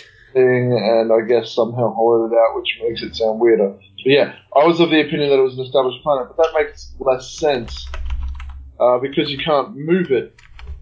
So unless it was like some sort of central planet that was rotating so that you could have certain like satellite type windows for shots at different parts of the galaxy, it kind of does limit the ability to destroy shit. It is a bit complex. I mean, if we're a video game podcast at our hearts, so if we recall moments when planet destroyers have existed in video games, I suppose the most iconic that I can think of is Master of Orion 2. It never really... It suffered, if I recall correctly, movement penalties because it was a giant fucking ball and it was massive and heavy, etc., etc. But it was never specifically inhibited by its size. If it were a planet that existed and wasn't constructed specifically for the purpose, and it was relying like 100% on orbits, then I would wonder if it was... I mean, I don't want to go back to tax reforms, but I would wonder if it was necessarily worth the outlying costs. What's the return on investment there? I mean, they destroy 5 planets, potentially 10 planets? 10 planets for spending all that money to convert an entire planet? I don't know. I don't know if it's worth it. So you think it would be cheaper to create all of that, including artificial temperatures and climates and terraforming from scratch, than it would be to take an existing planet that has assumedly the perfect orbit and upgrading it to be a killer? I just don't... Okay, so I guess we roll into a territory of whether or not a lot of shit makes even, like, basic scientific sense. Like, we are talking about space magic quite a bit here, because I was arguing earlier that just the mere fact, the concept of shooting 5 planets all at once, right, with your giant fucking planet laser, right, would take literally hundreds of years because light moves at a particular speed no matter what, and so a laser is sort of restricted to moving at a particular speed. So if they had fired their massive laser and they were on fucking reggae Mos Eisley, right, like, then that they might have, like, if they were on Reggae Mos Eisley for 400 years, then the light might have shone across that much of the sky. Or if they were much, much, much, much closer to it, then that might have occurred. But if it was actually a galaxy-spanning shot, which, let's not get into the logistics or ballistics of such a shot itself. There's a lot going on there as well, but if that were to occur, then being that they're lasers and bound by the laws of physics, it would take literally hundreds of years, and so we have to accept that fucking light doesn't work the same way in Star Wars, I suppose, or lasers perhaps. They definitely describe it as a laser weapon, 100% describe it as a laser weapon, but I'm getting fucking hella nerdy. Oh, Nate's sending me fucking links and shit. Let me just read you from the official Star Wars.com database. I said that to you already. Oh, did you? Is that it? Yeah, like 4 minutes ago. Oh, look at that. Oh. An ice planet converted into a stronghold of the First Order and armed with a fiercely destructive new weapon capable of destroying entire star systems. Right? Okay, fair enough. So, how does the fucking planet not... Okay, you know what? Fuck it. Okay, they want to make a fucking website? That's it. Come on, okay? They want to fucking core out a fucking planet, okay? How does it not collapse in on itself upon its own weight once they core it out? Because they reinforce Settle. Oh, they reinforce it. Oh, yeah, it's reinforced with what? Fucking shit that can be taken down with fucking 8 fucking explosives? I don't fucking think so, because that's all that fucking Chewie and Han bring to the table. Oh, we'll set them up on these planets. Oh, these pillars. Oh, no, that's a much better idea, Chewie. And then fucking he flies in with a fucking spaceship and he shoots a couple of things and that's all it takes to blow up the entire fucking planet? I don't fucking think so. That's bullshit. I don't accept it at all. It's horseshit. I have a question. When did you become Neil deGrasse Tyson? That's what I want to know. Christ, it's taken this long to make sure. That's my secret, Luke. I've always been Neil deGrasse Tyson. Oh, I wish. He probably fucking hates this movie, doesn't he? He's seen it. Oh my god. He's just raging. It's like, there's no None of this makes fucking any way. sense. Oh, the Millennium Falcon. And look at that tentacle beast. There's no way that the tentacle beast wouldn't move using its tentacles first as opposed to rolling. Why would it roll as its primary mode of fucking movement? Oh, I'm going back to tentacles. Stargate. That doesn't make any he fucking sounds Trek. like fucking Buzzkill Alderaan. Anyway, let's move on from that part. Alright. from Job talking space physics. Alright, Luke, you can go while Job's away. Come out to play. Yeah. Yeah.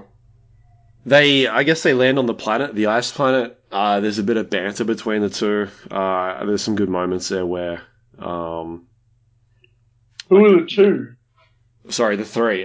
Between Finn, Han, and Chewie. Where they're kind of like, alright, we're here now.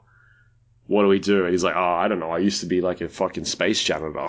Clean the shit. Yeah, and then Chewie's like, it's cold out here. Like, yeah, it's like a great way to move shit forward instead of driving and stuff. Yeah.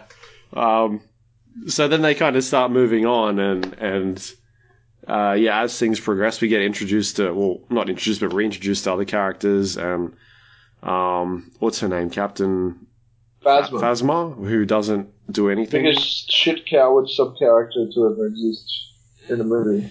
Yeah, she's just like a giant chrome head. All talk and no follow-through. That doesn't really do much. Maybe she'll play a bigger role in the other movies, but... Maybe she got crushed off screen by a trash compactor, who knows? Yeah. What?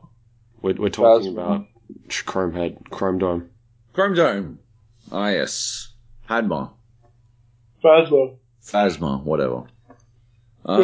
She's the worst. She was the worst. She was pitched like, I love the idea, she's obviously the character, the actor who plays whose name I'm losing right now, help me out. Gwendolyn Christie, yes.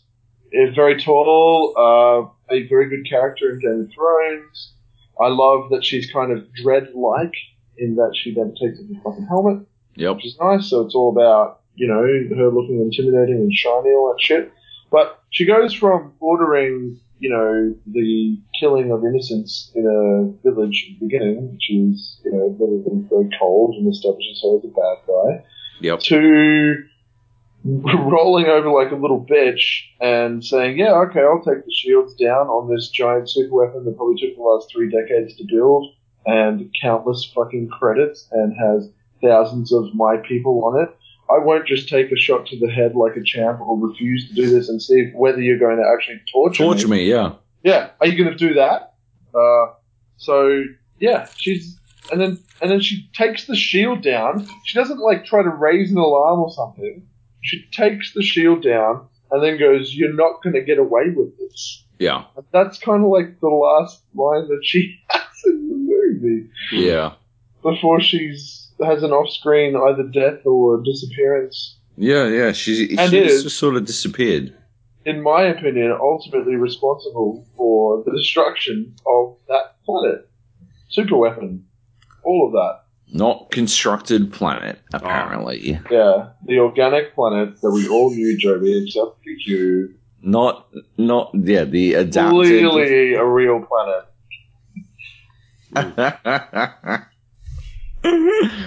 Yeah, it's on her, really.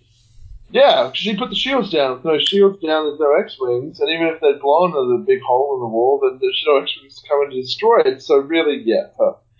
Although, I mean, like, I was actually saying this before, but if you did actually want to destroy something that was shielded, right, by a shield that could only be penetrated by something moving faster than light, then ballistic weapons that were powered by hyperdrives would be almost essential and 100% perfect. For, like, shields would basically do nothing to stop them. And so you would have, I mean, I don't know. I don't know what starships necessarily are driven by in the Star Wars universe, but a Star Destroyer could probably do more damage than a fucking laser from a fucking X-Wing. I'm just saying, like, if it were to crash into something, it would probably do more damage than a fucking explosive from one of 8 explosive blasts that they take into attached to pillars. Just throwing that out there. You could faster than light travel, hyperdrive your fucking Star Destroyer. Just get one, like, specific dude who is down with the cause of the Resistance to pilot a Star Destroyer into the fucking thing that you need to blow up. And bingo bango, there's a big hole in there, which is Finn, as they say. Ah, yeah, Finn, nice. Yeah, there's a big hole in there, and you don't need to, like, find some implausibly easy to coerce stormtrooper captain to take down the shields. It'd just be fucking wide open from the get-go. Yep, or the X-Wings could have taken the same approach that Han did. Could have. I liked to protected. put that down to the fact that Han is the greatest pilot of all time. And he's a crazy motherfucker. And I was disappointed that Poe didn't even fucking try the same thing. He was just like, oh yeah, let's just wait for the shields to come down, and then I'll, like, fly in or whatever the fuck. Yeah, and then I'll scratch the paint. Yeah. On the bit that the guy who worked in sanitation told me to destroy. I mean, thank God he was right about that. True. He didn't know how to bring the shields down, but I guess he was... Didn't know how to bring the entire fucking thing down. Let's wind back, by the way. Still can't get over the idea that nobody in the Resistance would ever check for a fucking double agent. Like, I definitely would have interned Finn for decades. Decades. Whoa, dude. No, straight up. It's a long movie. Oh, hi, I'm the stormtrooper who saved your greatest pilot. I guess I can come back to your main base now. Fucking no. Hey, little robot, if some fucking dude pretends to be a Resistance dude and then says he isn't, don't tell him where our secret base is. I don't care if the fat guy from Heroes gives it away anyway. Oh, yeah. Okay? They probably should have cared about that. Like, fucking Hawkins 2.0. Right? What a fucking idiot. What a fat idiot. Fucking Oh, we're going on reconnaissance. I like to think that, like, he dropped some food accidentally. it's my first time, yeah. I wasn't looking. Don't send your best pilot in the fucking galaxy to do reconnaissance. Send the fat guy. I forgot I was anti-grav in space and I opened some chips like Homer. Then I had to fucking swim around my fucking X-Wing cockpit trying to fucking eat them. What do we trust? And then the ants got out. Yeah, fucking... Like, there's no way he would get out until I was 100% certain that he wasn't a double agent. And the sad fact is, I'd never be 100% certain of this concept. So you would just kill him? No, he'd be jailed forever. I didn't say I would kill him. Why? I'm not a monster, Nathan. It kind of sounds like you're a monster, Joby. Just kill him. Put him out of his misery. I think that after he proved to me that he could specifically tell me how After to 10 destroy years. the Star Killer, And you were already dead. get out. He might get out, maybe, right? He would have to stay on the base next to me, in Elysium or whatever the fuck it was called, right? They had to trust him. Because he said, I mean, obviously he was doing it to get Ray, but he said, I have to be on the ground to turn off the shields. Yeah. And there was a time limit. There was a time limit on them being destroyed. So it was just like, like, we're fucked. Yeah, I'd be like, oh, so you have to be on the, oh, do you? Well, no. You fucking Electrodes on your nipples. That's what you can do, yeah. Have you ever had your testicles chopped off? It only happens once, so, you got that to look forward to. It can't happen again. But there are other things to chop off. So let's ask again, how do I disable the shields? And he's like, actually, I was a custodian, so I don't really know. And we're like, oh my god, you better believe you're getting your testicles chopped off. And we're going to reattach them. Yeah, we're gonna wait for that to heal. We're gonna do microsurgery on the nerves to make sure you can feel it again. We're gonna add nerves. And we're gonna make the testicles the clitoris, and then we're gonna cut them off. And then we're gonna fucking chop it off slowly with the lightsaber that you brought to us. So at least it's cauterized. Rather. You're welcome. Oh, it got dark. Yeah. I don't think Disney's going to make that movie. Maybe not. That would be very much, are we the bad guys? Not torturing this guy who's been nothing but like, yeah, this is how you destroy this fucking base. Like, doing his genetics, that's a weak spot. I just really want to help the chick who's probably the last Jedi alive. Yeah. Oh, guys, honestly. Well, we're going to torture you to death. Find out. In 10 years, we're going to tell him the truth, and then we'll kill you, by the way. As it turns out, she became a Jedi. Yep. But we forgot about you, so... She probably would have died on the planet, because she would have been left for dead, with nowhere to get off. So, yeah. Yeah. Whoops. Oops. Good work, Resistance. So what's next? What are we up to here? We're on the planet. I guess they're putting bombs down and working their way through. And then something happened.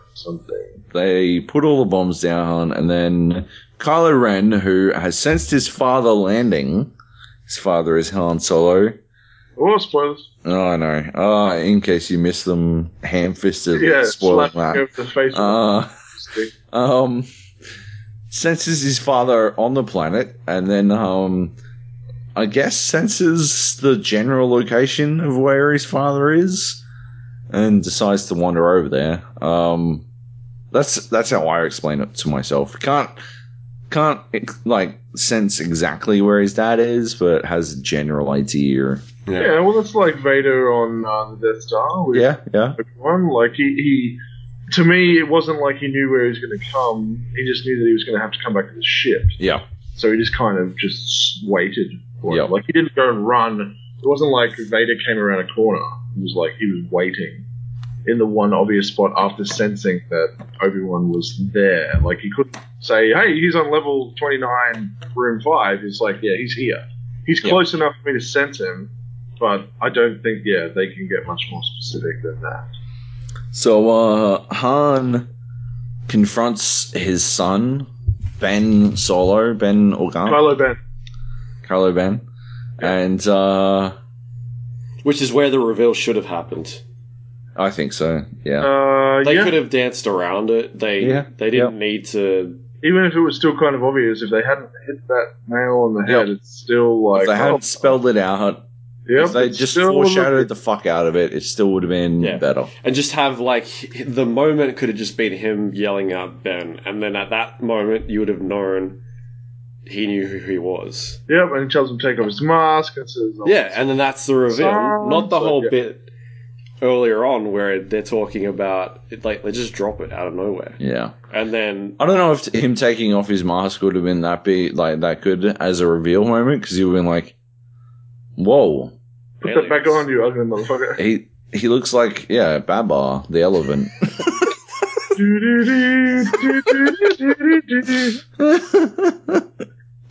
Why are his ears so big? No, that's too mean. He does have like that fucking. If we're remember Unbreakable when they talk about the classic supervillain face, and look at his jaw. You can tell that he is a hero because he's got a square jaw and a flat chin. And then if you look at our villain has a triangular face. And Kylo Ren, the dude who plays him, what's his name? Adam Driver. Adam Driver has a fucking villain face, like a motherfucking villain. Like, that dude, if he didn't go into acting, he would have gone into probably... being a Sith Lord. Torture, yeah. So anyway, Han Solo confronts his son, and this was the third time I cried. They play it out as if like he's gonna give up.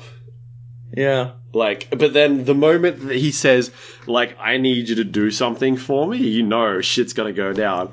But even leading up to that point, like, they nod at it earlier on where, like, you just had this feeling that this wasn't gonna end well. Yeah. When they walk out on the, like, anti-health and safety regulations. Right. Like, there's no railings. Walkway, there's no railings. There's no yellow and black caution lines. It's like no high-vis shit going on here. Like, Empire doesn't care about that. It's like the nod back to A New Hope where Obi-Wan and Vader confront and everybody's standing there watching. They did really well to isolate them. Yeah. So everyone had to watch, but it wasn't like... They couldn't do anything about it. Over and, Well, they could have. They could have done something about it. Well, Chewie would have had to have given away his position, the stormtroopers around, and so would the other guys. So it was just very much like, what do you do in that situation? It's like, holy shit, Han hasn't been captured. He's confronting this guy. Like, yeah. Also, he's his dad. What? Like, Chewie would know, but the other two would be like, what the fuck? Yeah. And it also looks like he's about to talk him down. So okay. Yeah, but the moment that line drops of, like, I need you to help me with something, it's going to go in a bad place. He's going to, Which is even worse now, thinking back to that line where he said he talks his way out of everything. Oh my god, Nate. Just so wrong. I'm sorry. This is the fourth time that Joby cried. Oh no, I've ruined him. Yeah, that bit was very upsetting, and I knew what they were setting it up to happen. Yeah. And again, people who watch trailers like me, you shouldn't. I know that Kylo Ren is walking around on an icy planet at night, and I'm like, well, he gets away from this. And unless it's going to end with this, like, okay, Dad, fuck off, see you later, lol, he's dying. Yeah. And he has a triple death, for those keeping track at home. Triple dead? He gets impaled. Yep. He falls into an impossibly deep pit. And then later on, the planet explodes. So, he's still good. Short of him being force sensitive somehow and he comes back as a ghost, Forget Han Solo, he's Han triple dead. It was I could see it coming, and they did a really good job of like the fucking sun going out, and you're like, oh fuck.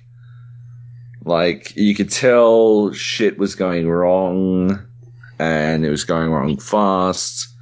and then it's very impactful. Like, I don't know about you guys, but when you hear that sound and then you see the light just shoot out the back of his, like, just out of his back, like, I had that feeling in my, like, stomach of, like, oh, I felt that, like, fuck. Not only with the first time, but the second time, like, when I knew it was coming, it still happened. The thing that I think gets me most is that, like, he touches his face, like, I forgive you, and I'm just like, no! Because we don't. Slap him. Nobody, like, grab him and pull him off with you. Like, nobody is forgiving this motherfucker right now. Like, he is worse than Darth Vader. Oh my god. That's what they set up, though, right? Like, that's what they're trying to do. They do so much with the mythology of Darth Vader as well. Vaja. Like, the mythology of Darth Vader as well, that, like, they're trying to set up this concept that Kylo Ren desperately wants to be like Vader and even be Vader, and he talks to fucking his grandfather's fucking empty fucking helmet because he's a lunatic and all this kind of shit. And he's unhinged. He has little rage moments as well where he just spazzes out, destroys shit, slashes shit. Yeah, like a tantrum. Yeah, like a forced tantrum. Yeah. He's properly unstable, and they do so much to sort of set that shit up, but he is the only character as irredeemable as fucking Kylo Ren, in my opinion, is Jar Jar. To be honest, like, Jar Jar is more redeemable in my eyes because he didn't fucking kill a beloved. Like, oh my god! Like, to me, it's so hard to bring back the original cast just to kill off the best one. Oh, and he fucking kills it in this film. Yep. It is. And he knows the whole time. He's read the script and he knows what's happening. He knows what's up, and he's laying the groundwork for his death. And you just like, oh, he's so amazing. You know, I can't wait to see him in the next 2 films, and I hope he sorts shit out with Leia and his son, and Rey joins his crew, and oh my god. Yep, he's talking about the future. He's looking positive. Yeah, it's good. It's effective, in my opinion. It's too effective. It's too big of an emotional moment that everything else after it pales. Like, the first time that I saw it, I was in shock. And I knew it was coming. I'd read the spoilers. But I was like, the way that they executed it was perfect. You know, I mean, the other option. Apart from the bit where they spoiled the father bit. Yeah. I think that could have been done a bit I'm better. talking about the actual death, not everything. Oh my god, if they'd revealed it then... then killed him, that would have been so fucking awesome. Maybe they did. Maybe... And, like, the test audience just all... was inconsolable. Yeah. Just crying for an hour. They need to tone us down a bit. Yeah. It's too much. It's too much for people. Maybe you might be onto something there, because it is... Like, they've got to know that... Like, you could have killed off Leia, and I would have been sad. Could have killed off Chewie, and I would have been sad. But Han is, like, instant heartbreak.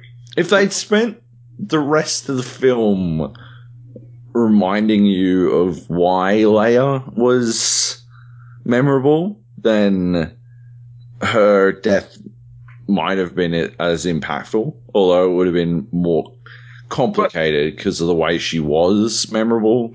But I mean, fuck, they just... we talked about this. They didn't give us a full stop. Yeah. Like, I can accept that he's dead. I'm not going to be jumping on a forum and going, Han's still alive. Here's the evidence. You know, like, he's dead. Yeah. But, you know, we were talking earlier, Joby, about Qui-Gon in The Phantom fucking Menace, the worst film in the series. Got a better send-off, got a funeral, got a somber soundtrack after his death. And it was beautiful because it allowed you to put a full stop on it, to know that people were mourning him, because I think that was my biggest problem, was that while there's a nice little tender hug between Rey and Leia when they get back to the base, that could have been anything. Like to me, that was more Rey's, like, everyone's run off to go and high-five everyone else, and she's like, I don't know anyone here. The only person I know is in a fucking coma. Hi? I'm right? You know, so it was more of like a consoling her than a holy shit, my surrogate father figure's fucking dead. And unless her strange husband. Unless it turns out that it's not her surrogate father figure. Oh, man. See, this is why it shits me right at the end with Luke, who says nothing. Yeah. Because I imagine that they're going to have to, and I want them to, like, pick up the film exactly where it left off. Oh, fuck yeah. Because I want to see Luke's reaction first time to Han's death. Like, I need that. I need to know, even if he felt it, which I'm assuming one of his Leia did, that Luke probably would have as well. I want to see some sort of heartbreak that I had. Yeah. Because nobody really gave it to me. I talked earlier about the idea of Hollywood tears and how they shit me. Like, you know, and not to get too somber, but obviously the three of us lost someone earlier this year. And let me tell you, there was no somber looks off into the distance with a single tear. Like, it was noisy and it was messy. And like, I wasn't even particularly close to that person, but like, you've just lost your estranged loved one who has come back into your life, and you've got to, like, hope is there again. Hope that they're going to rekindle, you know, sort shit out. It's completely, I think they sold it really well, the reason why they parted ways. Yep. Which is actually, you know, pretty common for parents, I'm told, that when you lose a kid, and they obviously had a metaphorical death, but metaphorical death of their son meant that they couldn't stand to be around each other. And there's this, he's gonna come back, and they're gonna be together again. There's gonna be this amazing kiss at the end. Like, we don't need to see the young ones kiss. We get to see this reunion kiss between people that we've followed, you know, through the original trilogy. And you're kind of robbed of that. Mm-hmm. And a fitting mourning period. Like, they're just rushing through that last bit so fast to get to we need to have Luke Skywalker in this, that I'm just like, there was people cheering when they landed, except for Leia and Rey, and I'm just like, I kind of wanted someone to just fire a gun in the air and go, not only did we lose these people we don't care about in the X-Wing, but like dozens. We fucking lost the war hero, General Solo, for fuck's sake. Shut the fuck up and cry. Yeah. Because I didn't feel validated as an audience member. I didn't feel that anyone in that movie was feeling it in the way that I was. Yeah. Vicariously. Like, yeah, it was just... So, yeah, I felt that... And again, because I was so sad, that it was hard to emotionally connect with them trying to make me feel better or hopeful or, you know, positive. It was just like, man, I'm still hung up on what happened 10 minutes ago. Yeah. and I really want to see someone kill Kylo Ren brutally and slowly, because... And let's talk about the fucking... The fight. Fights. Yes. Fights. 2 fights. Go. Luke. I don't like... I'm still in that confused spot where I don't know what Finn is. Right. Like, you see him wield a lightsaber twice. Are you still attached to the concept that only Jedi can wield a lightsaber? No, but... You know, that was a Lucas rule, by the way. Yeah. But, yeah, it just seems kind of weird that... You put up somebody that's a Jedi or a Sith Lord against a normal person, you'd expect them just to kick the shit out of them in one swing. Right. Not hold their ground for a minute and a half or a minute. It just seemed odd. I don't know if that's because he was injured but you'd expect them to understand, like, they're supposed to be able to tell when something is coming to them and be able to react in time. You think he'd just fucking shred this dude in a matter of seconds. Yeah. And that's not what happens. It's definitely one of those weird situations where even without the ability to use the Force to dispose of Finn instantly, which is well within his capabilities, except if we suddenly decide to believe that the Force uses some sort of mana pool or cooldown situation, which is about as nerdy as you can fucking take it. Yeah, we're looking at, like, regardless of that, if we're going to continue down the nerdiest fucking timeline, his perception, let's pretend it's fucking Fallout stats. His perception, P, is fucking 10. It's 11. As a Jedi, it's 11, okay? It's not fucking 10, it's 11. And his ability to understand what's coming in at him is at all times, it's always a critical hit. It should be always a critical roll of 20. Like, adjusted to 20. No matter what, it's a 20. And that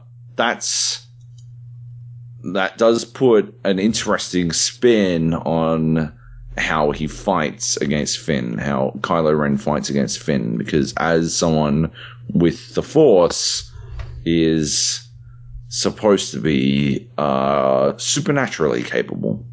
Unless Finn is Force attuned. Exactly, which I think is Luke's point, yeah. Yeah, so the we easiest explanation. I think the other one that they try to push, which I believe is sort of more misdirection, but also kind of makes it easier for an audience to accept why a guy who's clearly more capable is still not able to just win instantly, is that he's injured. Yeah. And he's limping and he's punching the wound and he's bleeding. And he's clearly not moving as fast and confidently and as organically as he was earlier. Especially they've also set up that he likes to toy with people. Like he was toying with Rey when she had the blaster. True. Yep. And he removes the Force-sensitive one out of the equation, or so he thinks.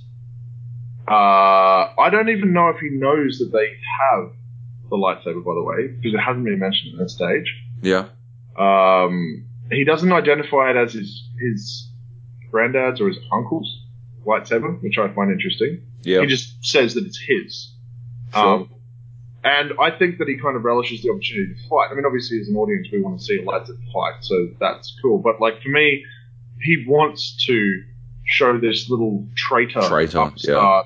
Wants to fucking teach him a lesson, a fucking painful lesson, as we see when he's kind of sticking in the hilt into his shoulder.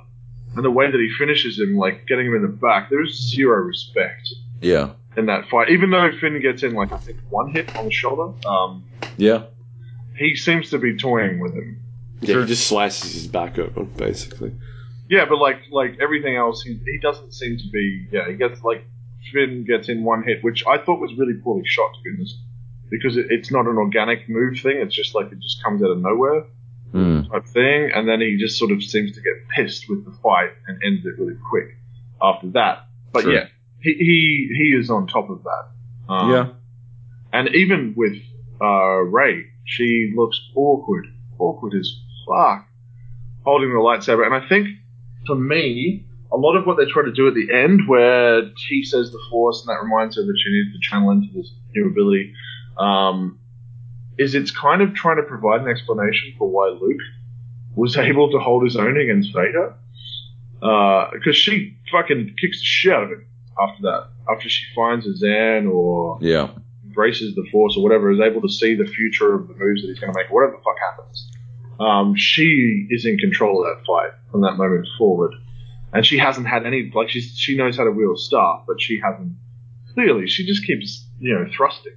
Yeah. She's not, she's they not... They both do a really good job of fighting fucking awkwardly. Yeah, like, looking like they're garbage. Yeah. Yeah.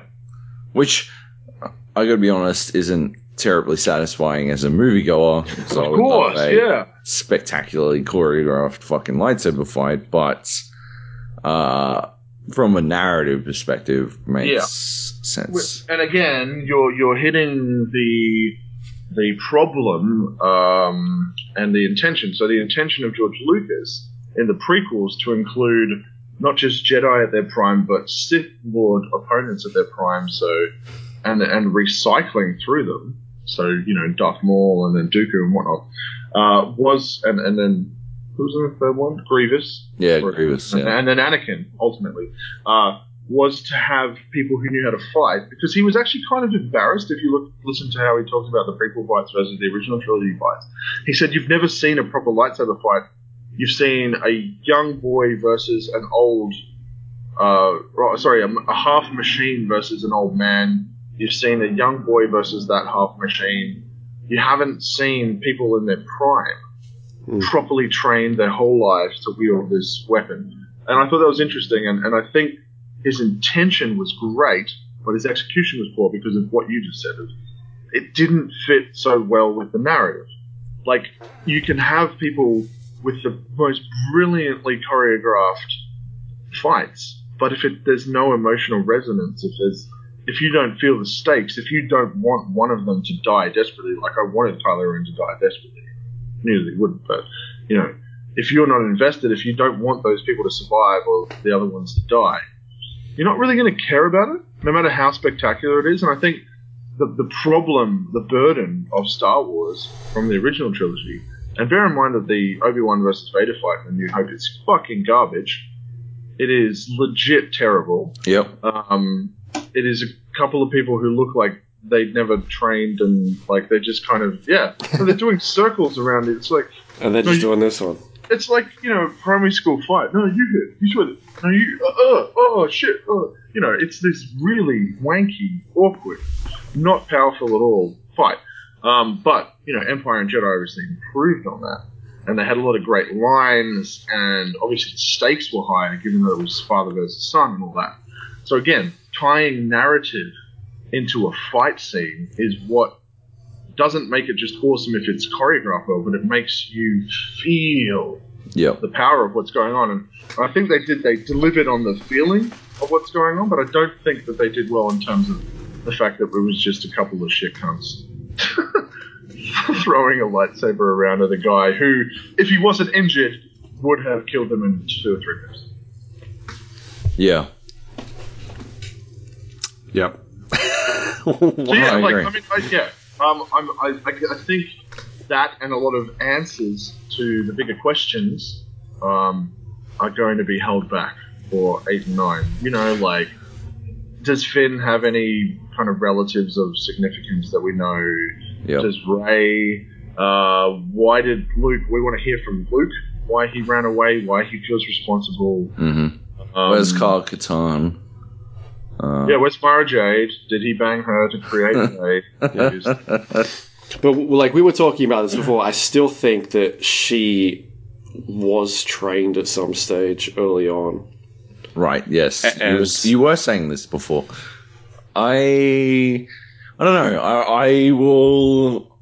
Maybe we should fucking bet this shit. Maybe we should put it down in the fucking spreadsheet, Luke. We should. So you've got the moment at the start where she's saying she's waiting for someone to come back, right? Yep. And she's dropped off. She's dropped off this planet. You see the ship flying away, and then you have that moment where she's being interrogated, and Kylo Ren is like, "I can see an island. I can see blah blah blah." But you don't know if that's the future or the past. If it is the past, and that could be that she has already been there previously and she was training at the Jedi Temple. Yep. Maybe she only did it for 3 or 4 years or something. I don't know. And she's just forgotten about that for whatever reason. Maybe she didn't forget about it on purpose. Maybe it was forced upon her. Maybe they've used some sort of fucking force magic to wipe her memory from that. I don't know. So that she can't be taken away. People don't know who she is. And then what? Like, why?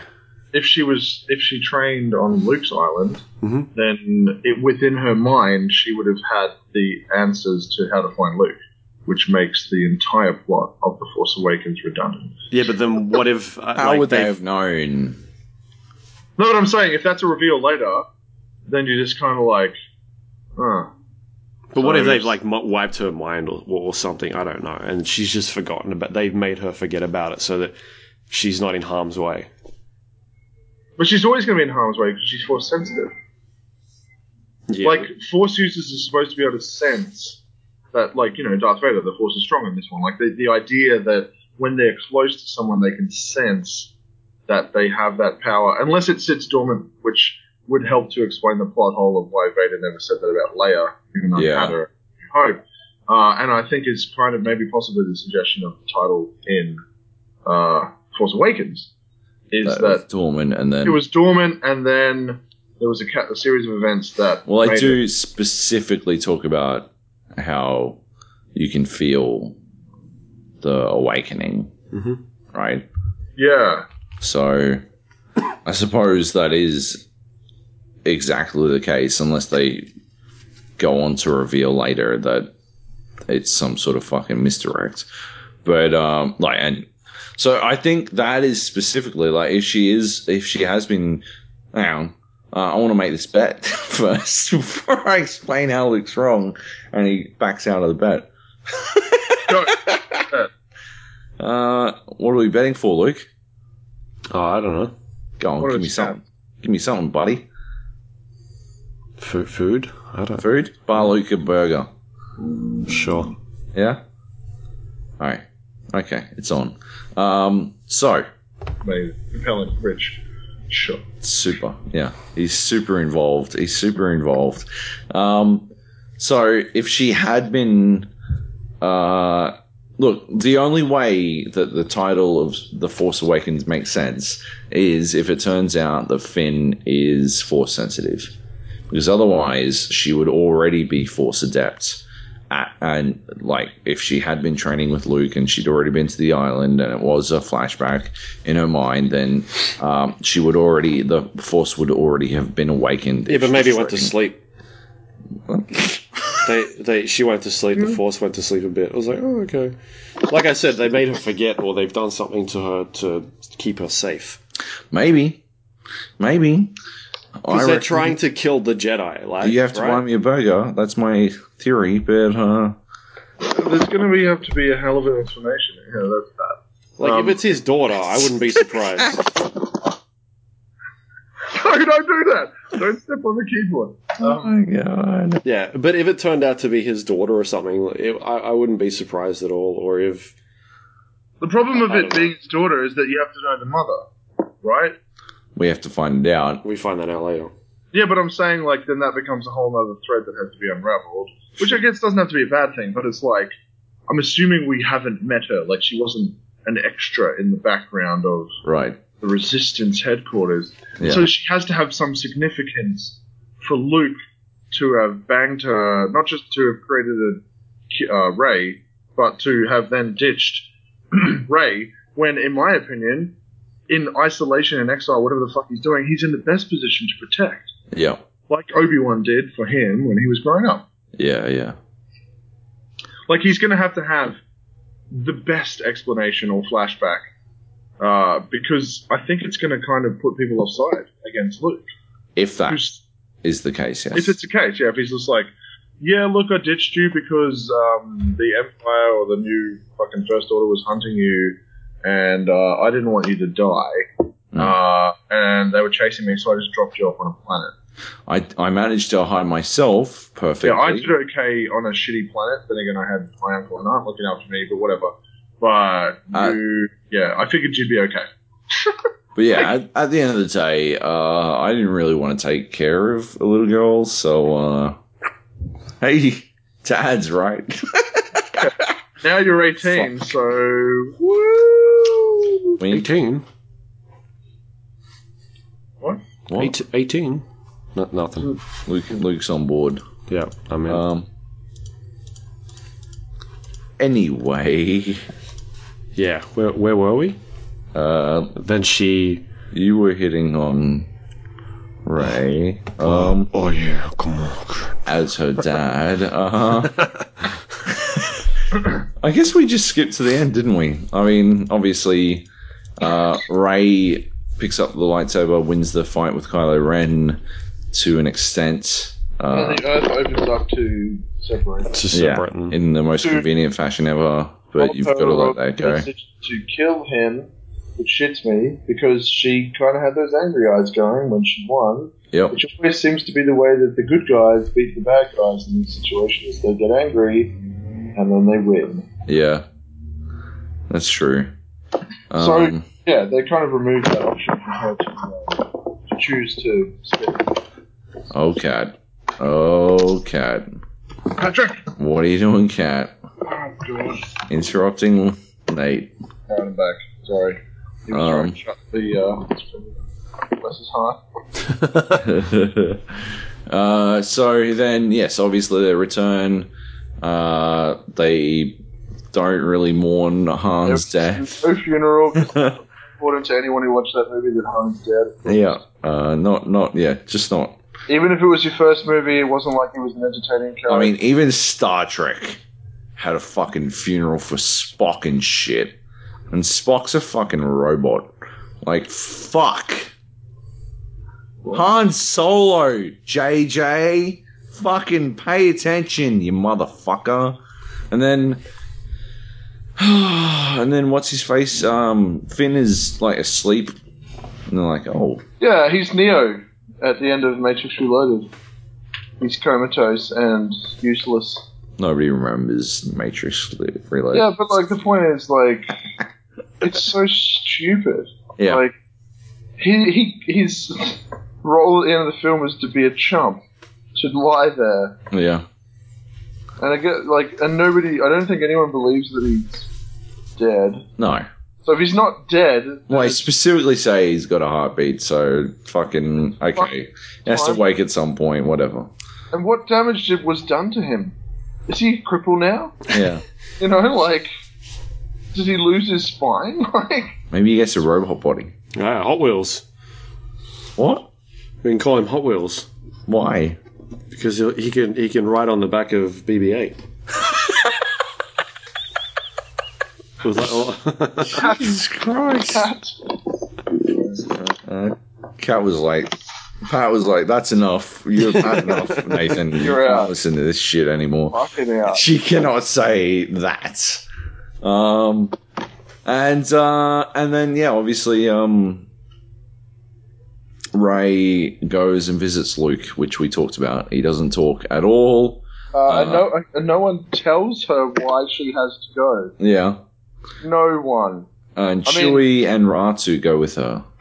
And leave her at the bottom. And they park at the bottom of a fucking mountain, despite being in a fucking spaceship. Even though we have seen the Millennium Falcon pick people up while it's floating in space. Very true. Just dropped her off the top. Yep. She had to do some cardio. She had to work for it. Oh, yeah. Her stick got a workout. Her staff. While she used it to help her up the fucking hill, which I hope is a reminder that she is adept with the staff, so that she gets a Darth Maul fucking lightsaber. I hope that's where they're going with it. I mean, if she doesn't get a Darth Maul lightsaber, I'll be fucking gutted. What if she gets two? Oh my god. What if Darth Maul comes back and she takes his and just fucks people up with them? Her staff looks a lot like Darth Maul's lightsaber, just longer, so... It does, yes. Does Darth Maul come back as one of those robot guys? Like robot guys? In the Clone Wars. Yeah, he comes back as like a spider. Yeah, he does. He has a spider bottom half. It's fucking weird, and then he's crazy, and then eventually he gets better and gets legs. It's weird. Are the Clone Wars canon? Apparently. Yep. They sure are. Okay. And then, the film ends. On a shit swipe. So you reckon it's Michael Bay-esque, but I reckon if Michael Bay were to direct it, they would start with the low pan looking up at them, and it would pan around from Rey's face to Luke's, and then it would go to the overhead helicopter shot from long distance. And then there would be an explosion. Probably the Millennium Falcon all the way at the bottom of the mountain. So they barely notice it, but still. You'd be like, what was that explosion?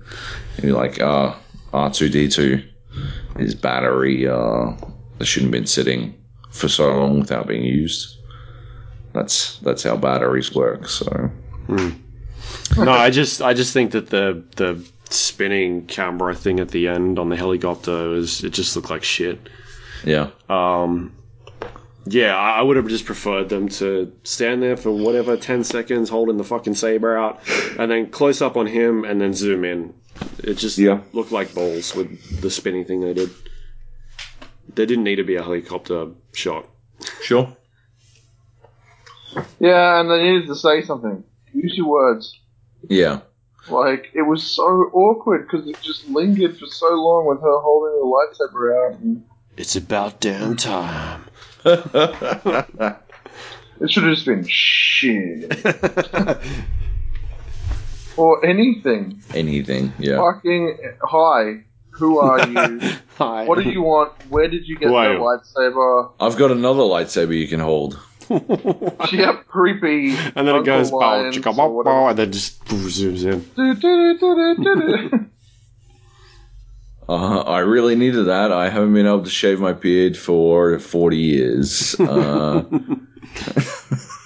I am embarrassed that this is only 40 years worth of growth. Yeah. And then she's like, oh, no, actually, I bought you a Mach 5. And it turns out the whole movie was an ad. Gillette. Oh, for Gillette. It was just a giant, ad. He's contractually obliged to grow that beard. Yep. And then shave it off. And then the entire credit sequence is him shaving, and it's close up, and he's like feeling his face. He's like, "This is the smoothest shave ever." Smooth as a stormtrooper. If you want the smoothest shave in the galaxy, use a Gillette Mach 5. Gillette, the best a man can get. The best a Jedi can get. You know what? Fuck it. I hope that he's not in any of them. Other than the movies after this, that's it. Like that's all we get to see. Just like whatever. Like they were so disrespectful of how they handled Luke's appearance in that movie. That it's, well, not his beard, but the fact that he was in it for 10 seconds and just creepily stared at his first guest in decades. That it's just like, you know what? Fuck it. Just kill him off screen. Luke fell down the stairs and died. I prefer to think that Luke has been literally standing up there meditating for the last 40 years. And then lets out a fart, like a 40-year fart. She wanders up the top of the stairs, and she's like, "Hey, I got your fucking sword," or whatever. And he turns around and is like, "Wait, what? Where have I been?" And he's like completely vacant, and that's why he's staring. That's what I choose to believe in my brain. Yeah, he's still adjusting. It's like when... That's garbage. Sorry, the alternative here is that he stares at her for 2 minutes trying to work out why she's thrusting the pointy end of a lightsaber at him. Yeah. So, I don't know. Maybe he'll turn into like the Pai Mei of Star Wars and like make her climb up those stairs 50,000 times. Oh, look out. Luke's got a new link. Yeah. The best part is what I like to think is that they've taken this photo and they do their cast reading, and then they get to the end and Mark Hamill is like, "What? Are you fucking for real? I've been sitting here for fucking 4 hours, you pricks. I've got nothing to say. Why didn't I read ahead? I could have done this on the fucking phone. Yeah, I didn't need to be here. I could have literally phoned it in." Why is Chewbacca there? Yeah. And who... Oh, that's Poe. I was like, who the fuck is next to Finn? And is that Andy Serkis looking like he's a 90-year-old musician? Yes, it is. And there's Mark Hamill next to old man. Probably Max von Sydow, who leaps I think after it's a the producer first or something. 2 minutes of script reading. Yep. Fucking hell. Yep. Oh, and there's R2-D2 in a box. Just in case they need him to come out. But yes. So, anyway, I thought film it was ends. Funny. It did. I gotta be honest, 9 out of 10 it. Classic joke. That is classic me, isn't it? No, look, if I could just bring myself to ignore the glaring scientific problems and the obvious lack of tax reforms, I'd probably go higher. But at the end of the day, they don't really treat the internal economy of the Star Wars galaxies with any respect. And the physics just don't hold up to my already significantly high standards. So the point where he breaks out of hyperspace into the ice planet. And like the timing on that's got to be fucking perfect. Otherwise, he ends up in a planet or not. What's smaller than nanoseconds? Because and I feel like he's not using the computer to do that. He's using the fucking handle on the thing to pull it out. Anyway, he's pretty pro. I like to what if I like to imagine what if Han Solo thinks he's the world's greatest pilot, but he's just got this fucking baller AI running the Millennium Falcon. Yeah. And the Millennium Falcon's like doing all this shit. And it's like, I'm gonna fly close to this black hole so that we can do it in 12 parsecs instead of fucking 14. And it's like, oh god, here we go again. Yeah. And it's like, the AI's, I think I can do this. Oh god. And yeah, he's like, well, we're gonna jump out of hyperspace while we're landing inside the planet. And the AI's like, Christ. I'm pretty sure I can manage this. And then it does. And, Han, at no point, none of the toggles do anything. And, just to go back into the characters and whatnot, what did you guys actually think of Kylo Ren as a villain? He sure was a character. Yeah. Like, I really enjoyed his, the portrayal of his voice and how, the style of his helmet was kind of like a throwback to the Vader helmet. It had that kind of lip on it. And, yeah, he was very Baney in terms of his voice, but you could understand what he was saying. And it still sounded menacing and that sort of stuff. I don't know if the reveal of taking his helmet off helped much at all. I don't. I guess it humanizes him more, but... I suppose. But it didn't bring a lot to the table for me because of his goofy face. Goofy ears. Yeah. No, there's a lot going on with his face that's goofy, but it's basically just his face is too big. And I know a little bit about having a face that's too big because I've got too big a face and my ears are kind of big. But, he's ridiculous. He looks like some sort of alien. And, I thought he was decent. I thought the concept of him being like this, I don't know, this man obsessed with Darth Vader, I thought they conveyed it really well. And him being erratic and irrational and sort of evil by way of, I don't know if it's borderline immaturity, but also borderline insanity. I thought they did a really good job there because it means he's not terribly imposing. He's not Darth Vader level imposing, and he seems beatable, and that creates a greater threat in Snoke. Well, we don't see the big bad, do we? We see the apprentice, and then we see Snoke, who is just a giant baby. And Andy Serkis goes to waste, I guess. Sure. By sitting in a chair the entire movie. Yeah. The mocap maestro doesn't do much in the way of mocap. Yeah. Yeah. I don't know. So, I thought he was good. I thought, I don't know. I thought if any character was wasted, it was Poe. Because I never really got a chance. I never felt that I got a chance to become attached to him. And yet, at the same time, if he was our, Han analog, I don't think that I ever could have become attached to him while Han was in the picture.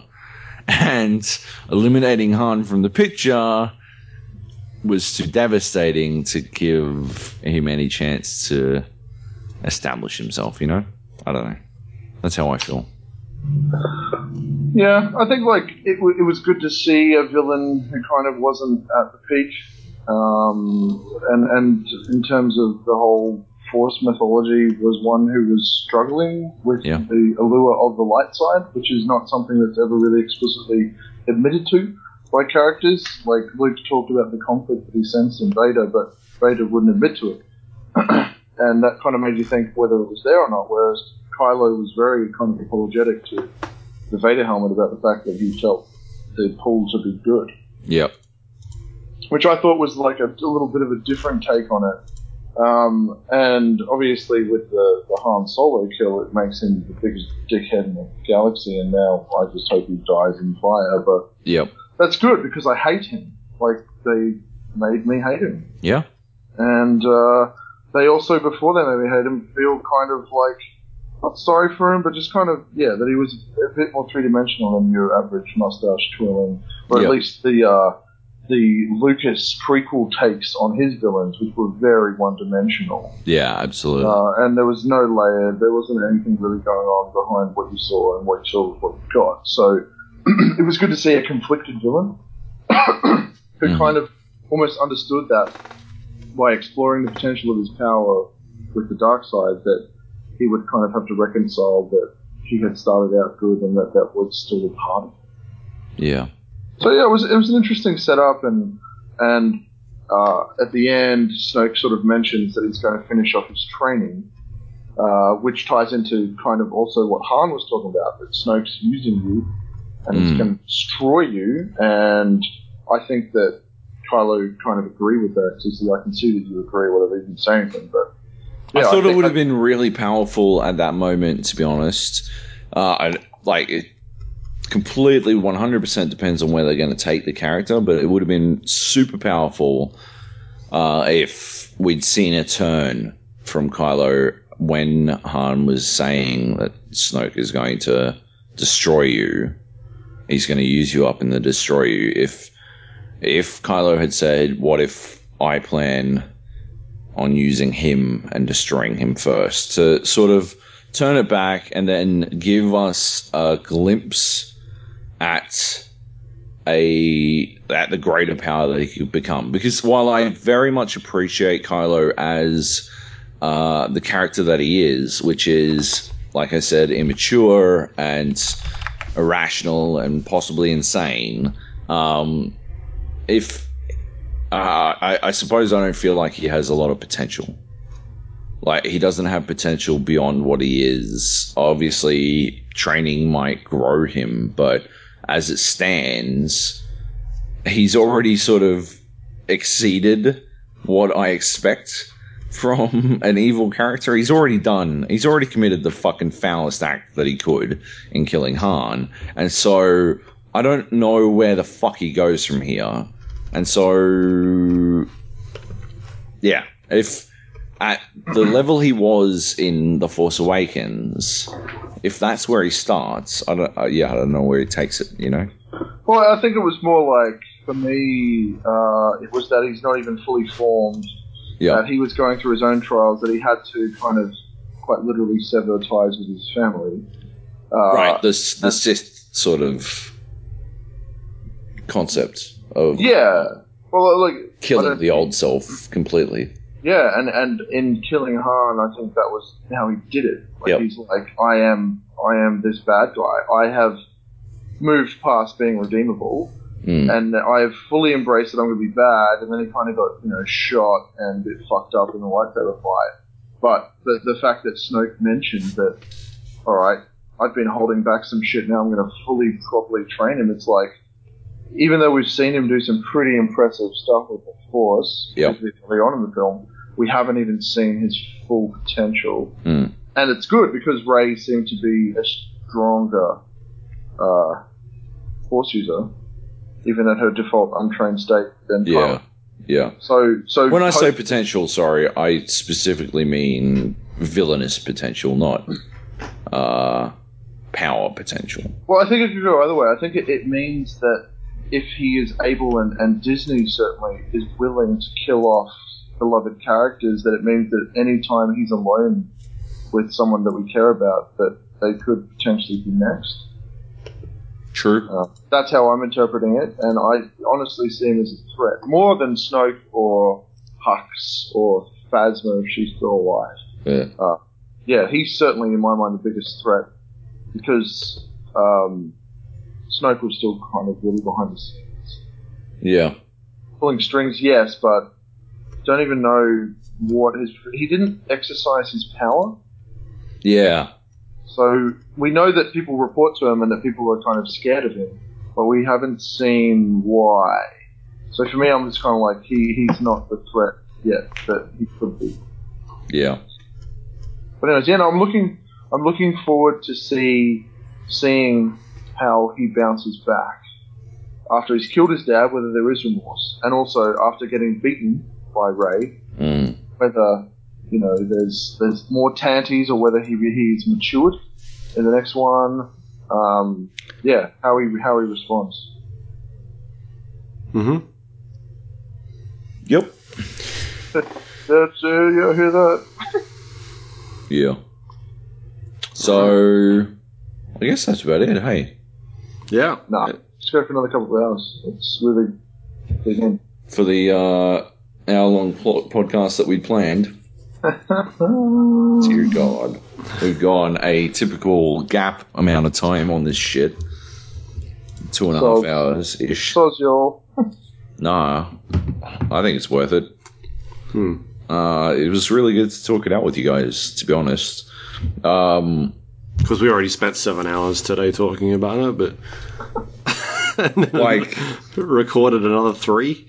Yeah, I think you guys were fucking holding back earlier, you motherfuckers. I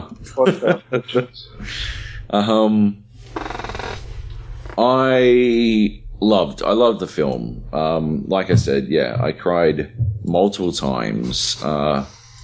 I was, look, at the end of the day, I definitely agree that it was fan service. But it was fan service that I think I needed.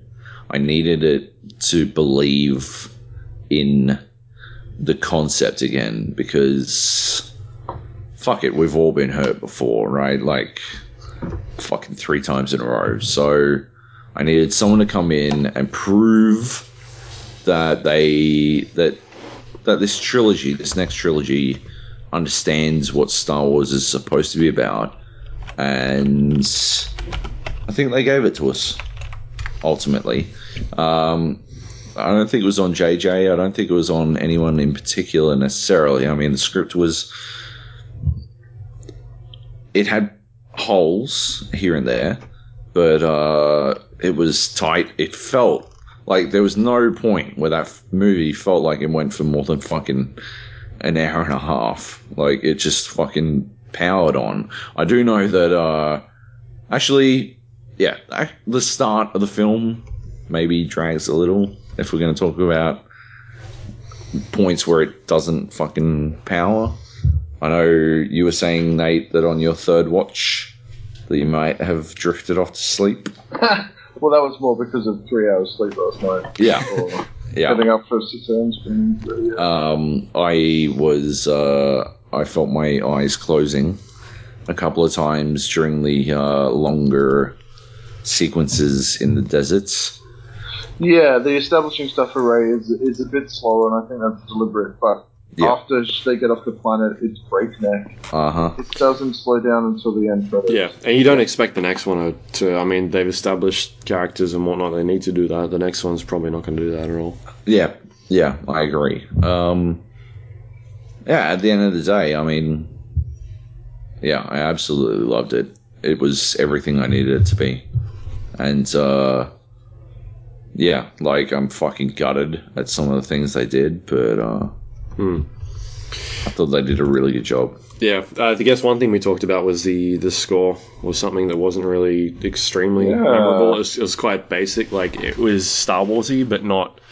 It didn't have the impact that, like, Episode 1 had. Yeah. Which is... I mean... It's like a classic soundtrack, right? Like, Episode 1 has just... Like, nothing else redeemable about it except for utterly iconic music. Jewel of Fates. And, well, the jewel that it's attached to, I suppose. But yeah, there wasn't, like, there were stings, musical moments in, like throwbacks.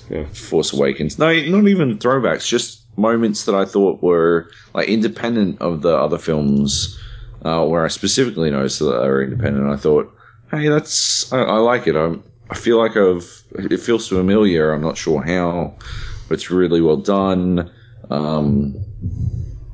I couldn't hum it for you, though, right? It's not iconic.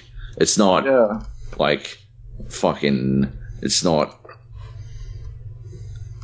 everything the way fucking Jewel of Fates or fucking Imperial March or any of the other fucking classics are, you know? And yeah, I suppose that is, I think it's a negative. I one think area that where it's, well, when you're dealing with Star Wars, when you're dealing with John Williams, that to say that his work was average or serviceable is a negative, because we expect more. And especially given that I'm pretty sure 95% of the music was new. Like, there was some familiar, themes for Leia and whatnot. And certainly the opening crawl had very familiar music. But outside of that, it all sounded new, but there was, I didn't walk out humming or having that urge to go and find a particular track like I usually do after I've seen a movie with a particularly powerful classical piece of music in it. And having heard it 3 times now, I can remember a bit of one track at the end, and that's it. No? all of the that was us afterwards. all of the music that I can recall from it is like parts where they specifically drew from the previous films. Yeah. Like, they drew very fucking heavily and deliberately. And so, yeah. Was that,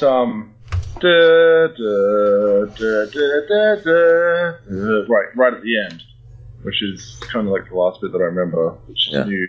But then it kind of goes into a bit of sort of ominous tones and all. For me, you say 9 out of 10. I'm thinking in stars. I would probably give it 3.5 or 4 or 5 stars. I think that it's a little too safe, a little too by the numbers, which is bad because I would have loved to have seen the blank script free reign story that JJ could have told. Sure. In that space, because of after the disappointments of the prequels, what I loved about Force Unleashed was that it showed me that there was still very much poignant stories to be told in the Star Wars universe. I mean, not that I doubted it to the extent that I thought that Star Wars was dead to me, but certainly the prequels made me wonder whether it was possible to repeat that magic. But yeah, as repetitive as the gameplay was in that game, holy fuck, the stories and the twists and turns of that, and the fact that it was canon for a while there, before Disney decided to change that. Well, Starkiller was the name of the... Yeah, but the fact that the Empire forms the rebellion to lure out the traitors is just, genius. And totally makes sense, and also backfires on them spectacularly. So, great. But, yeah, I would have loved to have seen a bit more free reign, but considering the amount of fan service that was in there and the familiarity and yet still doing stuff that felt different, I think that it did what the only thing that was essential that it had to achieve, or 2 things, was that it was better than the prequels, and that it set a new standard for what we can expect for what comes next, not just in terms of the core episodes, but also from the spin-off movies that will be filling in every other year. And that it's made me excited about Star Wars again. It's made me feel like I don't have to go and read spoilers to check whether they're on track and be disappointed, as I have ever since the fuck-up of Episode 1. So yeah, it's gotten me right back. And the feelings, like going in and feeling exactly what you can tell the filmmaker is trying to make you feel, the sense of awe or spectacle during the fight sequences, the laughing during the comedic beats, the vast majority of which are supremely effective. And there's a lot of them.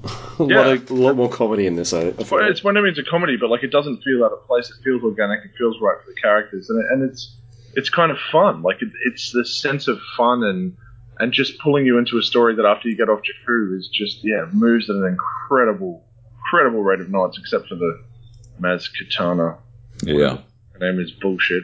That aside, it's like from when you get off Jakku to the end credits, it's pretty non-stop in terms of spectacle and entertainment, and you can't ask for a whole lot more than that. So, very positive overall feeling, but we'll endlessly nitpick little things, and I don't think it's a bad thing. But in terms of what we ranked earlier at the bar, I think it still doesn't crack the top 3 for me, which would be the original trilogy. But it certainly sits heads and shoulders more above the disappointments of the prequels, and I think sets the scene for an episode 8 and 9 that have the potential to become better than A New Hope or Jedi, or dare I say it, even possibly Empire. Yeah, because now they've set the scene. They can kind of go off in their own direction now. They're not tied to having to do fan service by introducing all these old characters. They've proven themselves, right? Yeah, but the thing is, like, can Rian Johnson do that? Will he pull it off? Because he's writing it, directing it. I think so. Well, I think he's writing the next 2. Yeah, he is. Yeah. Which I think is good as well. That, because Lawrence Kasdan, who co-wrote Force Awakens, also wrote Empire and Jedi. So I think it's good that they're kind of keeping it the sequels, which is what they did with the originals. Lucas wrote A New Hope and then gave it to other people. Yeah, other people. And not to say, like, Lawrence Kasdan, I would love to hear that he's back, but he's sort of retiring after he finished the Han Solo film that he's drafting with his son. Or he's retiring from Star Wars, I should say. Yeah. But I hope they get him in to at least have a look at it. I can't see why they wouldn't. But JJ is still involved. Yeah, he'd be producing. As a producer. So they've got all the right talent. And Disney, and certainly more than anyone, Kathleen Kennedy, the new head of Lucasfilm, Lucas left, has just said and shown all the right things. A commitment to storytelling and characters above anything else. The fact that special effects are very secondary, that practical effects are more timeless than CG, and real environments. And I think that not just that it looks better on screen, but that you get better performances because these characters aren't just working up against. They're not using their imagination. They're actually involved with things that they can see and touch and play with and move around. There's the tangibility, I think, adds to them believing that they're part of the world, which in turn makes us believe that they're part of the world. Mm-hmm. Yep. Absolutely. So psyched. Psyched to see what comes next, despite the fact that I didn't. Year and a half, we gotta wait. Yeah, but then I think after. Oh, actually, that'll be in May, won't it? Yeah, it's a year in May 2017. They're going to start resetting Star Wars films to May and December after Rogue One. Yeah, because they've started filming that one. In January. Script's done, which is the most important thing, I think, the most concerning thing for me with The Force Awakens, and they did delay it a bit, by the way, to get the script right, was that they'd set a date before they had finished the script, which is always concerning, because you're like... They gotta rush things, or... Yeah, and the power of what if. Like, if we go in and there's some garbage bits, what if they'd had the extra 5 months, I think, because he wanted to do May 2016 or whatever. If they had the extra time, what could have happened, 5 months more on scripting. Like, it's a significant time to nut some shit out and maybe, tighten up the bits that we've kind of complained about.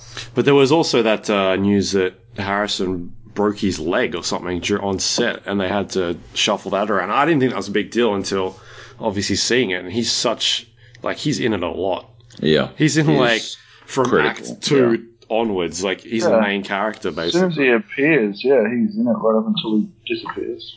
I just think it'd be like a cameo or something, or he'd be in it for a couple minutes and gone, but no. Yeah, I love Department Fleet, and I think that helps to sell the emotion that they wanted to evoke from his departure. Yeah. All right. Anything else to add? No. We good? That's the wrong franchise. Yep. Well, how many more times are you going to go see it, Nathan? Before it's out of the cinemas. Zero. I hope. Zero. You done? I think Katie wants me to see it again, but I'm done. Dolby Atmos? Maybe. I could be convinced to do Dolby on cheap Atmos. tickets, not Yes. not on. Not in 3D. VMAX. I don't think That's we'll about get it. the opportunity. VMAX I Dolby don't know if we'll get Atmos. the opportunity.